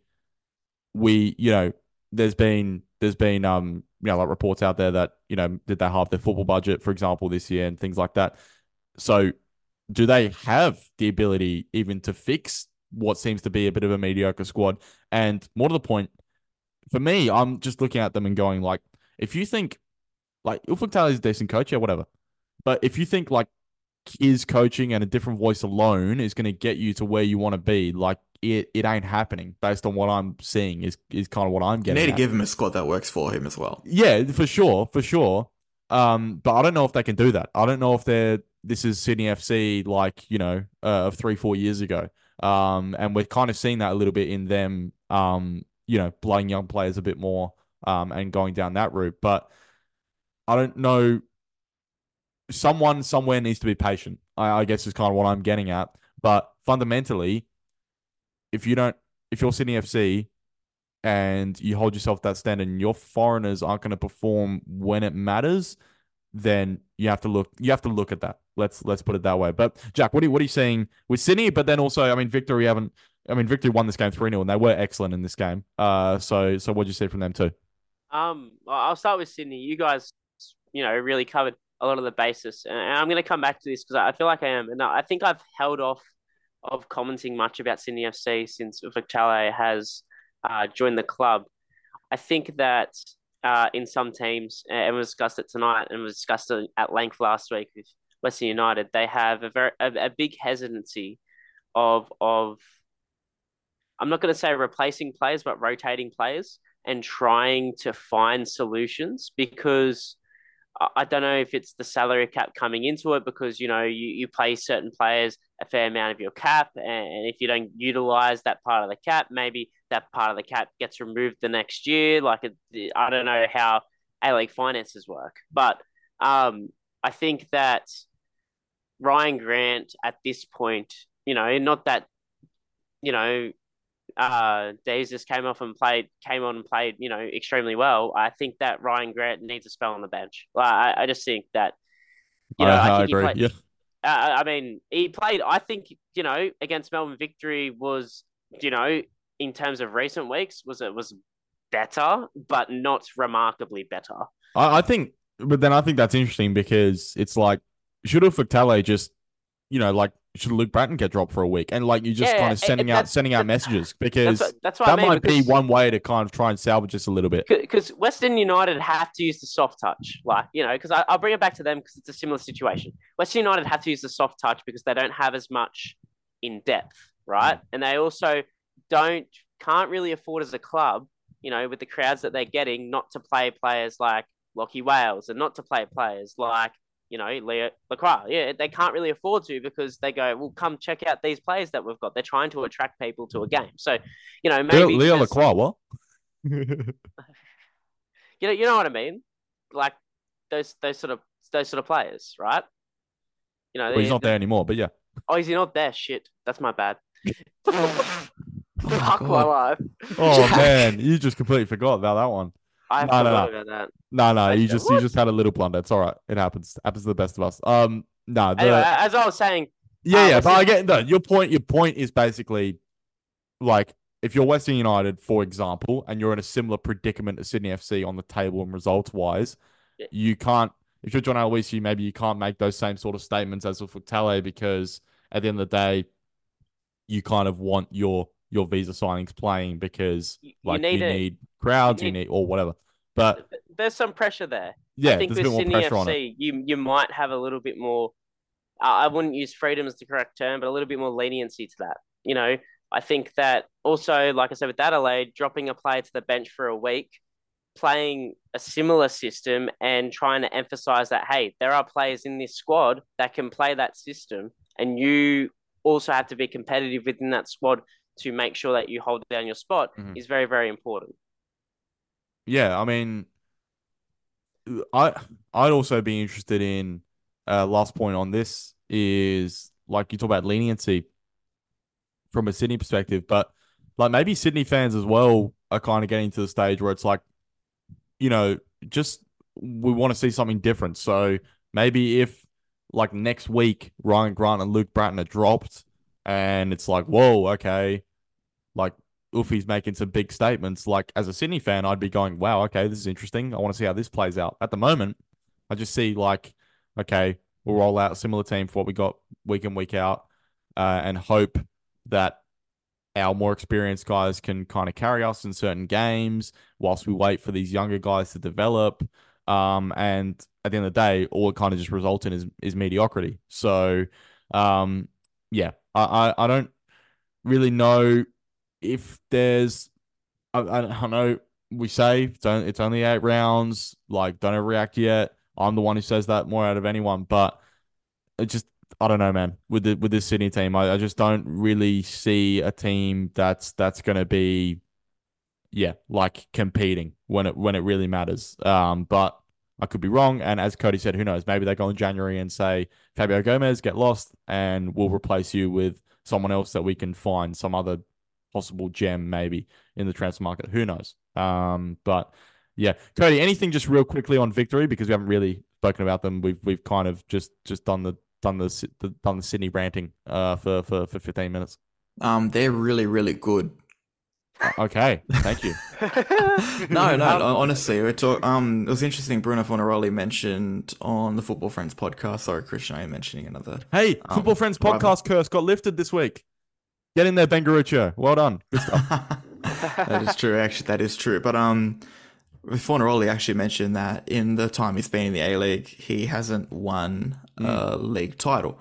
I hadn't actually put 2 and 2 together. I know, that. Same. I remember seeing that. And it's rewarding to think about, because you're talking about one of the best strikers this league has ever seen.Maybe not the best, but one of the best by very, very easily. So, you know what? Maybe he's on some smoke saying, I need to rectify this. I'm doing what I can to make sure that I get this elusive title. Maybe he's looking at it that way because he thinks his career is going to wind up soon. And as good as he's doing now, he probably doesn't have many years left in him. Let's be real. But just overall, I think a lot of people were worried about Victory and how they were going to bounce back from what was a very, very poor season last year. They didn't bring in, maybe on paper, the most exciting players, but Zinedine Mashash has been absolutely brilliant. He's great. Fornaroli, they've stuck with him. He's done brilliantly. Arzani is building week by week. Got a goal. Great Arzani game. Fantastic. I just want to comment. You mentioned Arzani. I think that if someone told me in the off, like after his spell at MacArthur, that Tony Popovich of all people would be the person to give his career a Look, I have to sort of like, and it's still gonna play out resurgence. because me and Cody, I remember having a disagreement about this like after round one, and that's he's remembering this. That's why he's smiling. And I was like, I'm not sure, if a Popovich character is kind of what Arzani needs, but mate, fucking clearly. So I like the spell at MacArthur. I think that he was doing well under Dwight York, and then obviously Stajovski come in, and that's when it sort of didn't not really fell apart, but he certainly wasn't as exciting and as expressive on the pitch. He was also injured for a fair bit of that time too. He was also injured, yes. But then he's moved to Victory, and if you ask me if Popovich could be the manager that would bring him back to a genuine talking point in Australian football, I would have been extremely surprised because without knowing him personally, Arzani, I've never spoken to him at all, but he just didn't seem like the character that would get along with this sort of hard man sort of disciplinarian personality. Yeah, disciplinarian manager. But I suppose that if you see how Nisha and Valu play, obviously didn't play in this match, but how he's playing as well, it's almost like Popovich is going out there and telling these guys on the wings to be as expressive as possible with the space they're afforded. And he's almost sort of, playing, your Economides or Ben Falami to go, okay, so I'm going to have one wing that's going to be sort of a live wire and it's going to, maybe bring some excitement in there. And the other wing's going to be sort of my more systemic winger. I know that like Arzani sort of started alongside Valuplay as well in certain. Yeah, it's mainly obviously been Arzani and Valuplay on either side. Yeah. Yeah, but like in certain points, like in certain games, your Economides or you're probably saying that like Arzani's probably got have come in. Yeah. Like Arzani's probably got more freedom to express himself because, that's the type of player he needs to be to have impact, I think, as well. So, I don't. People kept saying that you don't judge a fish and how it climbs a tree. What on earth is that saying? It's just like Have you not heard that saying before? I have not heard that saying before. Oh my god, you uncultured swine! Well, I didn't know Leo Lacroix wasn't playing. I beg your pardon. 5 minutes ago, so it is what it is. You uncultured swine, man. Are we gonna have a talk after this? I feel like that all the criticisms that Arzani got were just like irrelevant, and I think that Popovich and the way he's playing him is showing how irrelevant those criticisms were. Yeah, you blast his work rate all you want, say that he doesn't track back enough, say that he doesn't take care of his man, whatever, say that he holds the ball for too long. But this is the thing, maybe he didn't play under a manager who prioritized those things enough. There's that too. So, I don't know. It's a lot of different variables. Last question. And answer this in one word, both of you, before we move on to the next game. Bruno Fornaroli on the plane to Qatar. Is he sitting in a aisle seat, a middle seat, or a window seat? Just out of interest. I reckon he'd be the type that wants a window seat. I reckon he'd like to. Yeah. Actually, no, I reckon he's mature enough to sacrifice himself in the middle seat. In the middle, yeah. To let some of the youngins take the better seats. Yeah, Jack. What about you? Yeah, I think a middle seat. I think he wants to embrace the conversation.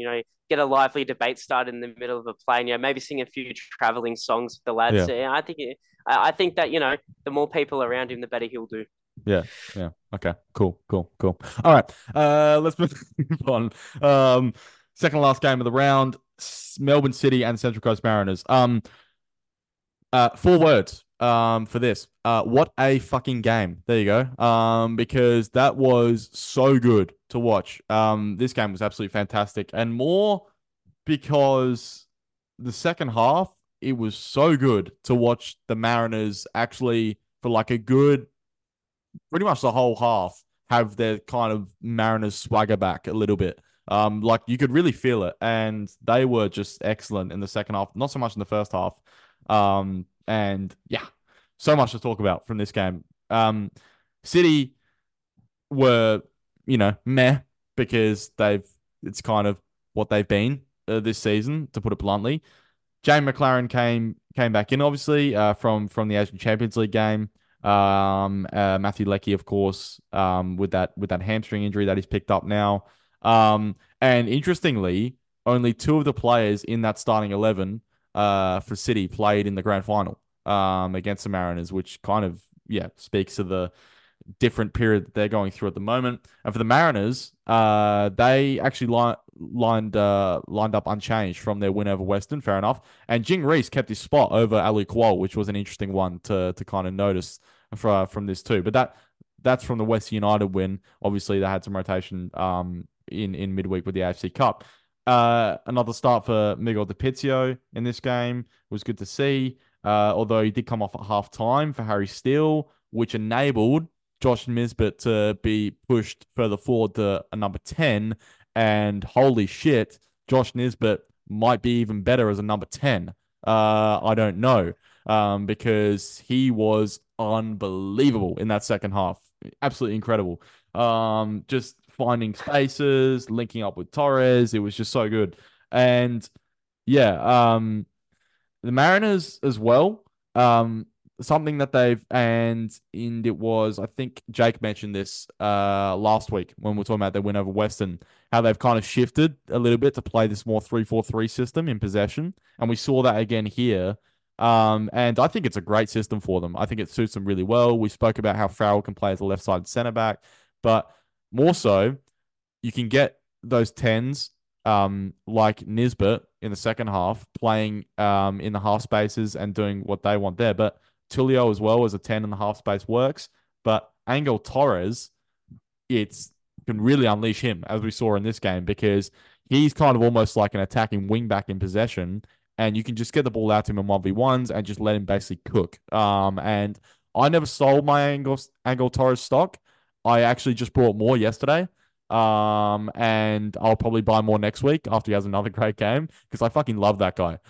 He's frustrating. I get it, but he's just exciting to watch. I'm sorry. Like, I want players like that in our league, right? Who are that they show no fear. They're going to take the game on at every opportunity. Yeah, they're going to annoy you sometimes. I get it, but like I said, I think I tweeted about this. The upside is that what he just produced against Melbourne City. That's the upside. And he was absolutely incredible in that second half. It's fantastic to watch.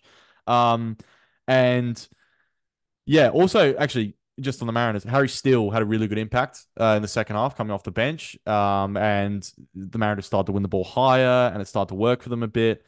And on the other flip side, from a Melbourne City point of view, it was good for them to see Marion Yakulis score his first league goal and kind of get off the mark there. But really, like, for me, when I'm watching them, I just feel like they're just relying on individualism, like they're just kind of almost they're it's like they're participating in these games too much, and even we didn't talk about it obviously because this is an A-League podcast, but the Asian Champions League performance too is just so like laborious. It's so like, guys, you're Melbourne City. Like, can you kind of show up with a bit of a urgency about your game? And I did not see that really at all in this game from them. Even in the first half, they had the lead, yes, but I don't think they really showed anything near what they are capable of. And the interesting thing from this as well was we're seeing Mark Jackson, change system, trying something different, playing Nisbet as a 10, it works, being adventurous. On the flip side, we're seeing Aurelio Vidmar at the moment kind of just stick with the same system that Rado Vidicic had and kind of, he made some slight adjustments. Hamza Saki's playing deeper as a 6 at the moment, but really, fundamentally, is not much has really changed from these Rado kind of teams and the way they were set up. I think the teams just kind of had a little bit of a change because it's, got to kick up the backside from their coach being sacked. But I don't know, man. Leon Attell continues to really frustrate me. I know he got a nice assist in this game, but I don't understand the signing. And yeah, we already criticized one Brazilian foreign signing, and there's a second one that we'll criticize in this podcast. So yeah, real questions for them. And Jacob Farrell as well. We mentioned the left centre back thing. Defensively in this game, he was unbelievable. Like, that might be one of we know he's a great defender, but that might be one of the best defensive performances I've seen from him. I know they conceded 3 goals, but him individually was great. And man, if he can, like we talk about Jordan Boss and stuff, but if Jacob Farrell can get the offensive side of his game going a bit, far out, man, he can be a serious player. I really think he's fantastic. And for City though, one positive was Alessandro Lapane getting on the score sheet. And Mark Jackson will be annoyed that the Mariners kind of switched off at the end there. Yeah, it's something that they'll have to tighten up in future weeks. Jack, you are dying to give your thoughts on this game. Do you have as much Angel Torres stock as me? I'm wondering. Look, I don't know if I bought more or less Angel Torres stock, but I think I've sold a lot more of Soccer's Twitter's stock. I think I've offloaded a bit of Soccer Twitter stock in the last, Is that because of that one weeks. tweet that said like Angel Torres is the worst foreigner to ever play in the league or something, and then he goes and scores a hat trick in the second half? I like how that is like the biggest L of all time. Said, well, fuck. Like the self-awareness, comedic timing, absolute gold. I'm gonna like. I know you said you were frustrated by Leonardo, and yes, it is frustrating, to see that. But don't defend him. What? No. I'm just gonna say this is the only thing I want to say about it. I love the chaos of both Leo Natel having a decent game, getting a couple of assists.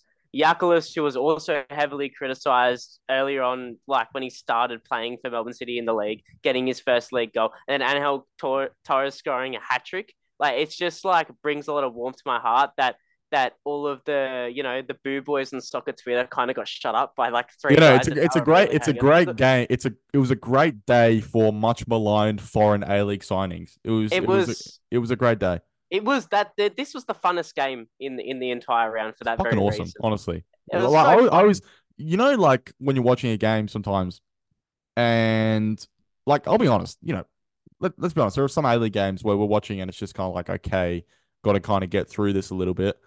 Whereas this game was like, not only do I not want this to end, but I'm really enjoying what's actually happening on the pitch. Like, it's actually interesting. It's fascinating. Like, holy shit, is Angel Torres going to score a 4th goal? Or, holy shit, Josh Nisbet had 2 shots at the end. Is he going to, like, put one top bins and score a winner? And, like, the Mariners are going to win 4-3 at Amy Park. Like, there's so much happening. And you just couldn't take your eyes off it. Fantastic stuff.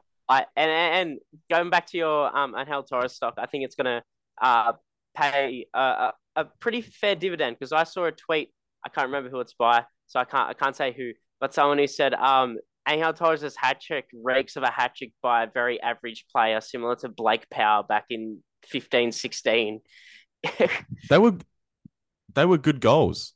They were great goals. But what I'm saying is that Soccer Twitter has a few people on Soccer Twitter have again lambasted Angel Torres in the look. Here's the deal. Here's the deal. If I'm Angel Torres, I'm not going on Twitter. And I'm just going to keep scoring goals now. And blocking out the haters. Nothing I guess. less by a professional footballer. But back to if I will talk this game a little bit more seriously. You were thanks for not talking about it seriously before. No, it's okay. I do what I can. Again, like I don't even know the full squads of most A-League sides, which is abundantly clear. And you still manage that Leo Laquide fucking not being a West United player. Yeah. I know. We're not gonna. I won't live it down, and that will be your pride and joy until well into the new year. So yeah, I'm being mean. I really loved seeing Nisbet push higher. It was fun. He's so fun. Like I just want to. Yes. That is exactly right. That is the word for Josh Nisbet. He's just fun. He's not like extremely like world class, technically brilliant. He's not doing step overs and doing Rabonas, rainbow flicks, doing all that shit. He's also not just like smashing people, into the dirt and yelling at them whilst they're on the ground and making them cry. He's not like an archetypal player. He's just really fun. Like you just watch him, he's like, that guy loves football. He just really loves it. He loves the other thing though, like I can imagine, like the role that he played in the second half, like he has to take up those positions, left half space. You have to be ready in those moments. Quick transitions were happening, and he just played the position perfectly. Like his positioning was spot on. Every time he could get it, he could be effective. He's facing forward, and he just does the simple things right, and Yeah. that's why I rate him so highly. And then it was like that's why I got so excited at the end. It's like, oh my god, now he's gonna like Josh Nisbet clear out mode, and I'm gonna put the ball top corner to win the game. And then he missed two that went over the bar, but man, that was exciting. And I don't know, like I'm now like with the Mariners, I'm suddenly like straight back in. I'm pulled in again. It's like next week I'm kind of like, okay, I want to see is he going to play 10 again or like how's Jackson going to do this? Because yeah, interesting. Just to finish him out, he's fun. You said he does the simple things right. He does the simple things so right. And we talked about how he sort of sometimes just fades into the background of a Central Coast Mariners performance when they're playing really well, and he just never gets his sort of, sung. I think with the players that they've lost in the off season, he's really starting to shine as a focal point, which he does deserve because he's been around that team for so long. And like I said, he's just like a joy to watch on the football pitch, and not because he does ridiculous, skills or scores, thunder bastards from 45 yards out, or is the top goal scorer of the league scoring Who 4 scores goals. thunder bastards from 45 yards out? I don't know. Someone does somewhere in the world. Probably in the ask our good mate Jake. Probably someone. Probably someone. Probably someone in the Maltese Premier League. Yeah, right. Cypriot league, something like that. But it's just like to see him sort of get his own time is just like it's just awesome. I just have an awesome feeling when I watch Josh Nisbet. Yeah. And I had an awesome feeling when I watched the Mariners second half on Sunday. Just awesome. Cody, Angel Torres, you in? You joining me? I'm not gonna join you as far as Of where course you're you not. are. You're such a buzzkill, man. No, it's not that I'm a buzzkill. It was a great performance, but I need more than just one really, really good game to say that he's going to be a consistent performer. What I will say is that Marcus Eunice hasn't started an A-League game yet, and he's Aussie Neymar, so. Hey, he's doing rainbow flicks for grown men. All right, Christian, this is like when you talk about guys coming through Adelaide and you see him play well at an NPL level. I've seen this guy play well at an NPL level. I know what. Anyway, it's not about Marcus Eunice. Just whatever you're saying. But I'm just you raised a stupid point, and I was trying to make sure that you knew you raised a stupid point. Listen, anyway, I just feel a lot of vindication about Angel Torres, and I want to talk about Angel Torres. No, anyway. It's not about vindication. I even said it last week. It looked like a different player playing when Mariners kind of changed their system around. He's playing a little bit deeper. He's kind of driving in from different spaces. And if he continues playing well in a new role, of course I'm going to be on the hype train. I'm not going to, just because he scored a hat-trick doesn't mean I'm just going to sit there and go, oh yeah, this is it. Like he's going to be the best player in the league or anything like that. Because you never know. It could go on from here and be really, really poor. But no, fair enough. Yeah. On the flip side, he could also go on from here, take this confidence boost and be really, really good. That's what I'm wondering. Yeah. Yeah, and I hope he does. Like for Mariners' sake, like you invest in a player like this. I said last week as well. We mentioned the comment I made about your visa signings. You want them to come in and be your top performance, no matter how old they are. And that conversation came around Angel Torres. If this is a standard that he kind of sets for himself, and it's a high standard, so I guess it's not something I'm going to say week in, week out, but him playing like that is what you kind of expect from your visa players. You want them to come in and you want them to win you points. You want them to make an impact. So in that regard, 100%, great performance, but it's a matter of how does he move on from here? Because let's just say this is a 19-year-old Australian, 100%, I'd be hyping him up going, oh yeah, this is the best thing since sliced bread. But from a visa signing... Aussie merchant, far out. You need that level of expectation for a visa signing. Like you want them to be, every now and then, come in and actually have a major impact on your side. I hope he does it for moving on into the rest of the season. It'll show the Mariners made the right choice by bringing him in and investing in a player like this. But I'm going to reserve my hype train and stock market buys until I've seen him at least play at a decent level for a few more weeks. So basically everyone buy as much Angel Torres stock as you can because every time... Because if you come down hard of him, he's just going to show up. Hey, can that guy who tweeted about him being the worst foreign signing in the league just like do it again or something next week? That'd be great. It's a really weird comment to make when you factor in that like Dino Crescencio and Michael Missels played in the league. And Jack can answer William this. Gallas. No, but more to the point, forget about guys who have played. What about foreign signings who just haven't played? Like, Jack, like Jason Barthomeu? Like, are we sure like he's not a worse foreign signing than Angel Torres right now? Look. It's close. It's very, Savas very close. Cetravanis. Close. I think it's definitive. It's very close. It's very close. Yeah, I'm just kidding. He's not ready yet. That's a quote. Yeah. Okay. Let's see how long the he's not ready yet goes for. Yeah. All right. Well, we haven't really spoke about City. I mentioned about them being a little bit individualistic. Jack Cody. I don't know if any of you want to kind of give your thoughts on what you saw here, because yeah, I'm just very underwhelmed by them at the moment. It's how do you say this? You had a coach in Rado Vidosic where you did feel like he was relying on the individual strengths of players to be able to produce a result. There wasn't really much tactical insight or tactical nuances from his point of view. And I guess the hope was Aurelio Vidmar would come in. That would be rectified. There'd be some form of direction in this team. And I won't say that it's at the extent of what Rado Vidosic is doing with this side, but you do get the sense that at least those tactical nuances are very inconsistent. There's days where they go into a game and they do look quite good. There's games, it's not even just narrowed down to the performance on the weekend. You can even look at some of their Champions League performances where they're in a tough situation and they probably do need a little bit of guidance from a coach where what they're doing just simply isn't working. And instead of trying to change things up in the final third, they're just kind of sitting back and going, well, we've got these players that are meant to be really good. Let's just hope one of them does something.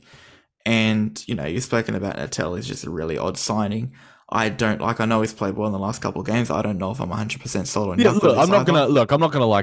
I'm gonna like the inverse to your Torres thing. Yeah, I'm not gonna like write him off completely now. Like, yeah, let's see what he can do, because he provided a nice assist for that Arslan goal, to be fair. But look, it'd make even less sense if Naboo wasn't injured, I guess, but sometimes things like that fall. My point is, like, with him, I made this point I think last week. Like, why can't Lapane or Mazio just play more instead? Like, I don't understand. It comes back to the Sydney FC conversation. You're talking about a club that does hold high standards, and with that comes I guess preference for senior players that are guaranteed to have an impact. Yeah. The problem is I don't know if some of their senior players are guaranteed to have an impact. No. Yakulis is in a bit of a purple patch. I don't know if he's going to be a consistent performer throughout the season, and I don't know if he's at the level that Melbourne City should be asking from their players. There's a few players in Melbourne City, not just in the final third, but in other areas of the pitch that are a bit like that at this moment. Well, it's interesting you mention that, though. I actually think,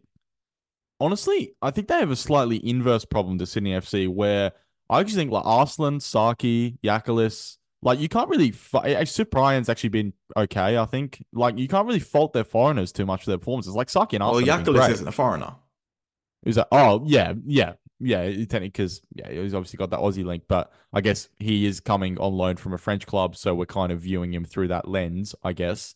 But my point is, like, I don't think, like, it's more their kind of Aussie players who aren't really like Jamie Young, Curtis. Yeah, Gould, no, they're the ones. Talbot. Yeah, I don't know if I'd put Curtis Good and Callum Talbot in that kind of bracket. I like Stephen Ugarkovic. I mean, Jamie Young, yes. Jamie McLaren's not. Even to a certain extent, I don't know if Aziz Beige has hit the heights we expected. Yes, Aziz Beige has been quite disappointing, to be honest. But that could also be because, him being a Socceroo, we do have a higher expectation than just we'd probably expect more from an Aziz Beige than we would from a Stephen Ugarkovic. Maybe, but I'm just saying, like, if you've got, like, he's had Yakulis on his side for most of, like, the season, right? And then you've got, like, someone like a Hamza Saki, someone like a Tolga Arslan in your midfield. Like, you have freedom to provide more in an attacking aspect, I feel, and I don't think he's really doing that at the moment. Anything for either of you to add on this game?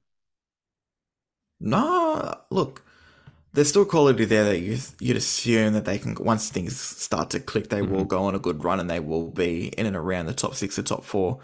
I think we said it when this run first started, when Rado was on the verge of getting sacked. No matter how bad things get, you do kind of expect them to still be playing finals football. But it's just it's a really odd situation that they're in, I guess. Yeah. All right.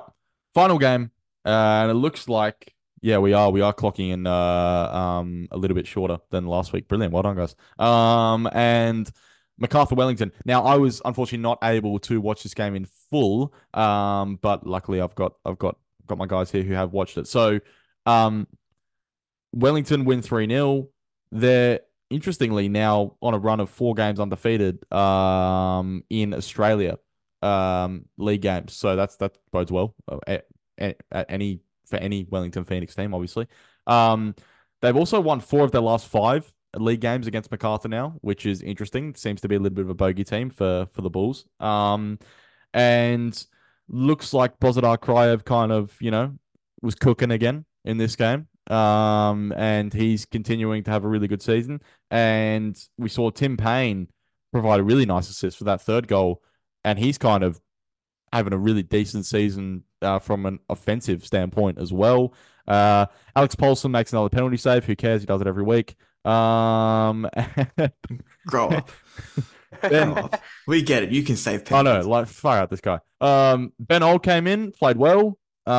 Which is good to see for Wellington's. That's that Giancarlo Italiano, I think, be really pleased with that. That you can bring in a bench guy, and he can come in and actually give you meaningful contributions. That's what Wellington really need if they're going to kind of go to the next level. And a really good response, really overall by them to that Newcastle loss. Lose 3-0, respond by winning 3-0 on the road. Like that's kind of the perfect way to do it.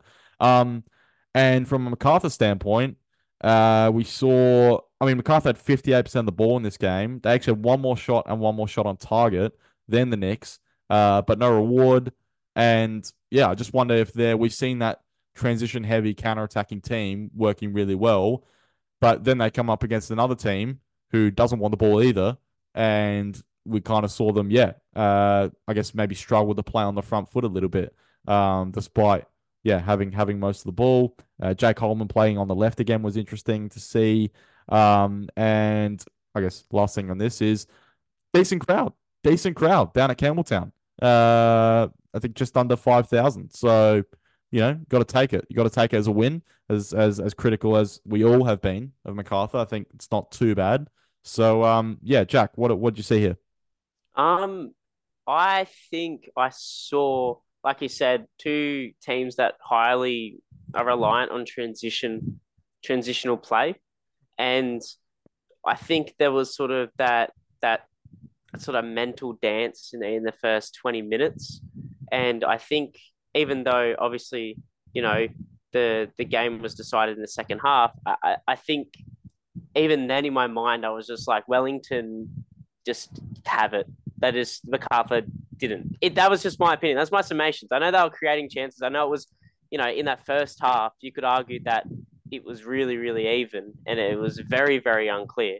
But I saw that MacArthur were taking more possession, and just the way they work it, they can't really rely on crossing the ball too much. They like to penetrate through the more central areas. Like from what I've seen, that's what they were trying to do, at least from what I was seeing. I think they were overly reliant on Uli Davila sort of just like pulling something out as well. Because he's been really, really good along with German. That little link up between those two has been good all season. And it just didn't come off. And then in the second half, Wellington were able to go, all right, we've sort of just like in this first half played the way we've been playing, against teams that are either just as good as us or better than us. Now it's time to do what we do. And that's just as soon as you give up the ball, we are going to attack at pace, and we're going to try and step, foot on the gas, whatever you want to say, like foot to the jugular, and just like go for the goal. Mm-hmm. And I got to hand it to him. You're noticing like, Kraev had a good game, Payne had a good game. Costa Barbarossa's, third, because of the third goal was really tidy finish. Yeah, that finish, yeah. It was, and you can say what you want about his contributions, in his last couple of seasons. He's still got some sort of quality about him, and I think he deserves definitely a whole lot of praise for that performance because without his goals contributions, it's a 1-0, and given the penalty and how it happened, it's a horrible penalty by Davila, by the way, horrible penalty, but he was like shit scared before he took it because Alex Paulson's just like the fear factor's fucking insane. He must just like grow like 10 feet. Like, as soon as Has he got like or is it like a penance stare that he like gives the penalty taker before? They need to check. They need to check his like under his sleeves and make sure he doesn't not hiding like an Omnitrix or something. He's just like going forearms. Yeah. There's a niche Ben 10 reference for you nerds out there, neckbeards. Okay, so we've gone from Pitbull to Ben 10. Come on, man. All right. It's 12 o'clock on a Monday. What do you want from me, honestly? But yeah. And that is not midday, by the way. Anyway, back to Costa Barbaros. Without those 2 goals, penalty, maybe Uli de Villa, can do better. It's 1-1, and you may only walk away with a share of the points. So I think that Costa Barbaros definitely deserves the praise for that performance. Yeah, Cody, title contending MacArthur, going down to a 3-0 loss. What did you see? I think you're very reactionary, Christian, and I think that's something that likewise, buddy. Likewise. No, but my opinion was formed by what I'd seen over a season. Let's please. Let's not. We spoke about this for 45 minutes last week. No, it's. I'm just gonna get my pillow now and just set up on my desk. Yeah. Get ready for bed, man. Yeah. No, but people read into this and think, oh, yeah, MacArthur's been brought back down to earth because of one result. That's not like what I said with Ángel Torres. I'm not going to make an opinion based on what I've seen from one performance or one game. It's a long season still to go ahead. MacArthur have shown signs that they can be a competent football team this season, a very, very good team this season. So I'm going to let... That was a fly going around me. That was really annoying. Anyway, I digress. MacArthur have shown signs this season where they can actually play some good football. Sorry, it's happening again. The later the podcast gets, the more chaotic it becomes. Anyway. No, there was a stupid fly going around my head and it was annoying me. It almost made me lose my train of thought.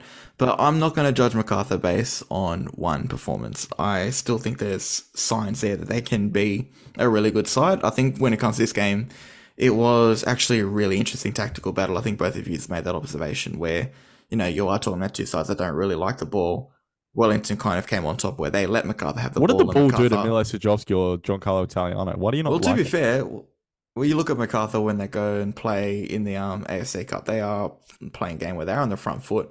Unfortunately, today they obviously that's a quality thing though as well. Come on. Yeah, well, they're not playing against Filipino plumbers today, are they? So with all due respect to the Filipino different. plumbers.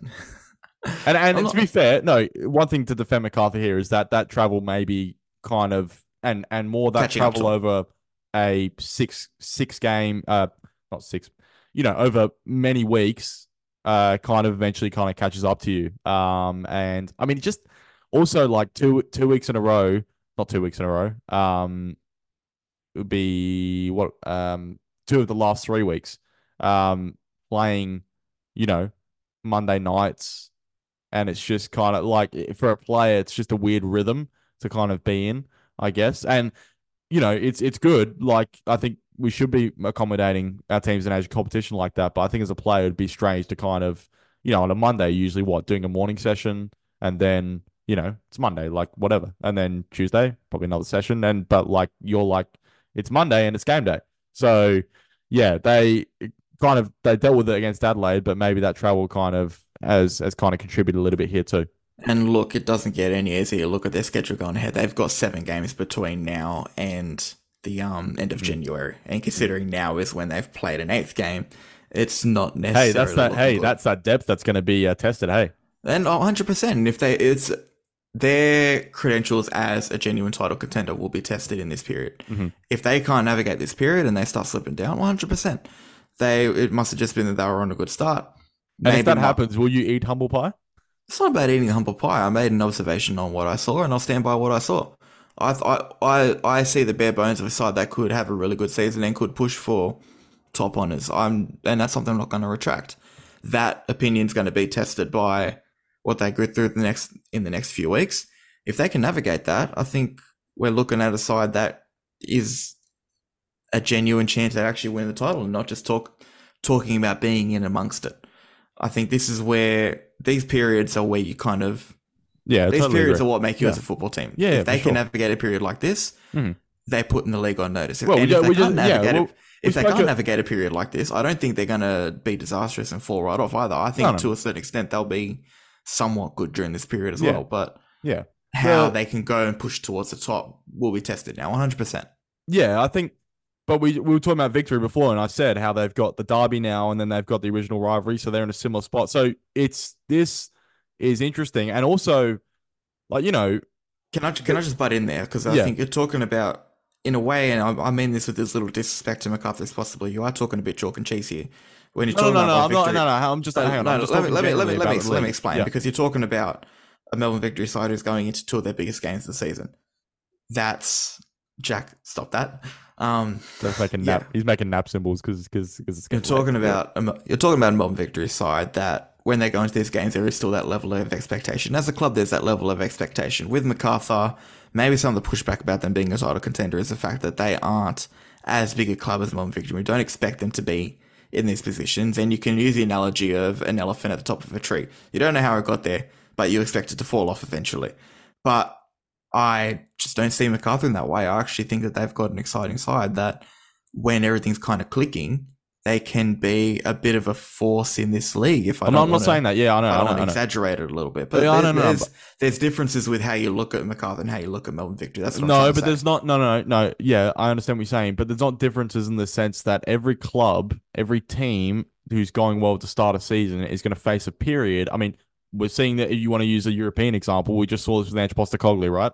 Had a really great start, 3 losses in a row. Okay, now how are they going to react to it? And now this is where like Spurs are getting judged, for example. So Yeah. MacArthur, okay, this loss, you're right. No, you're totally right. This loss could just be a dent in their record, and who cares? And maybe they just pick up from here, and they'll be decent, and they'll hover around that top four area or whatever.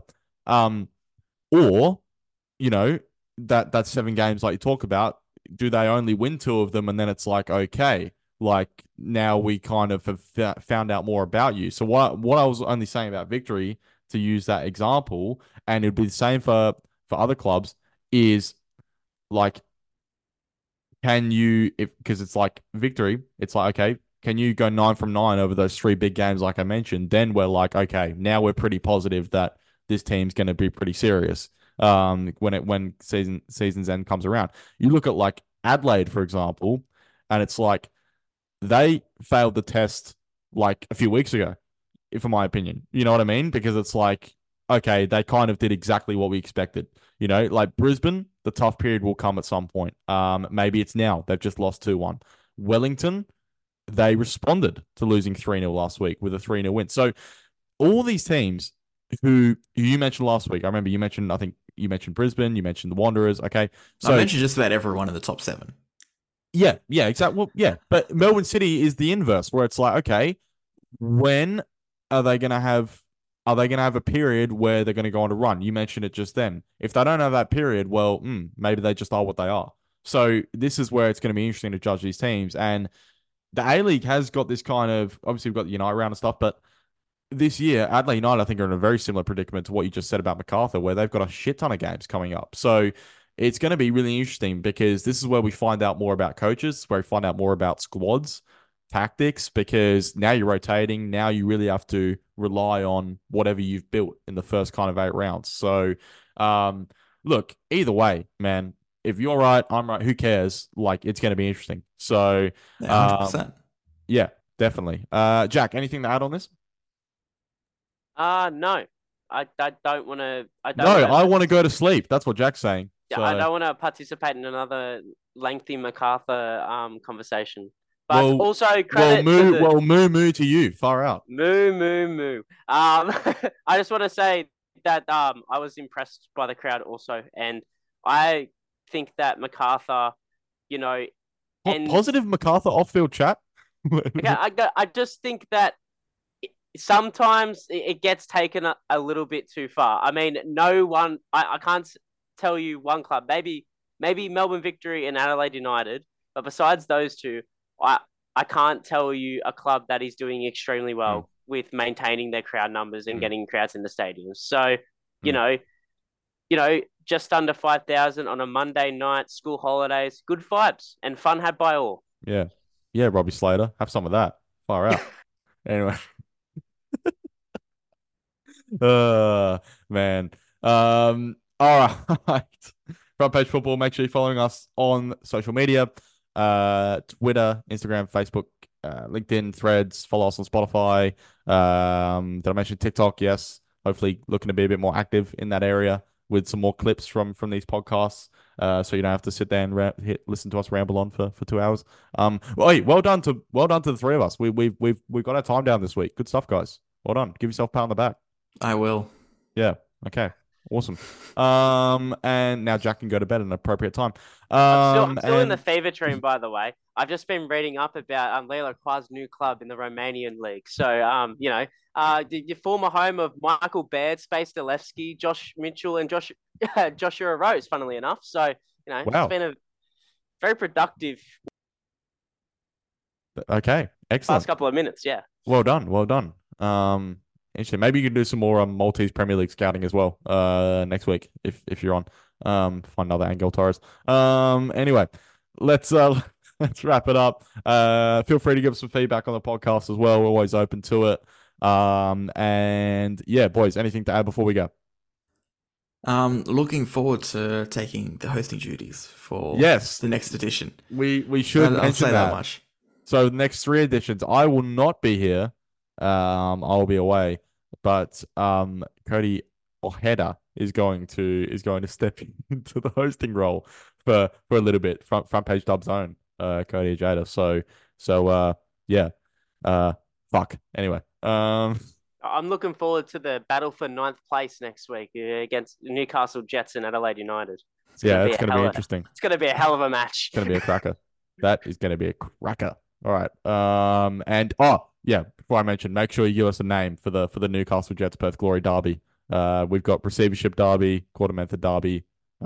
Any others? Feel free to let us know. Can we call it the Please Buy Us Derby, just like as a Please Buy Us Derby? Honestly, any sort of variations. Yeah. We should call it the eBay Games Derby because everything's always on sale.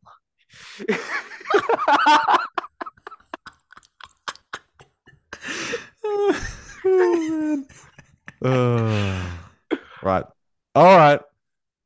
That's been another episode of the Front Page Football Podcast. Thanks for joining us again. And until the next time, Jesus. Until the next one, it's bye for now.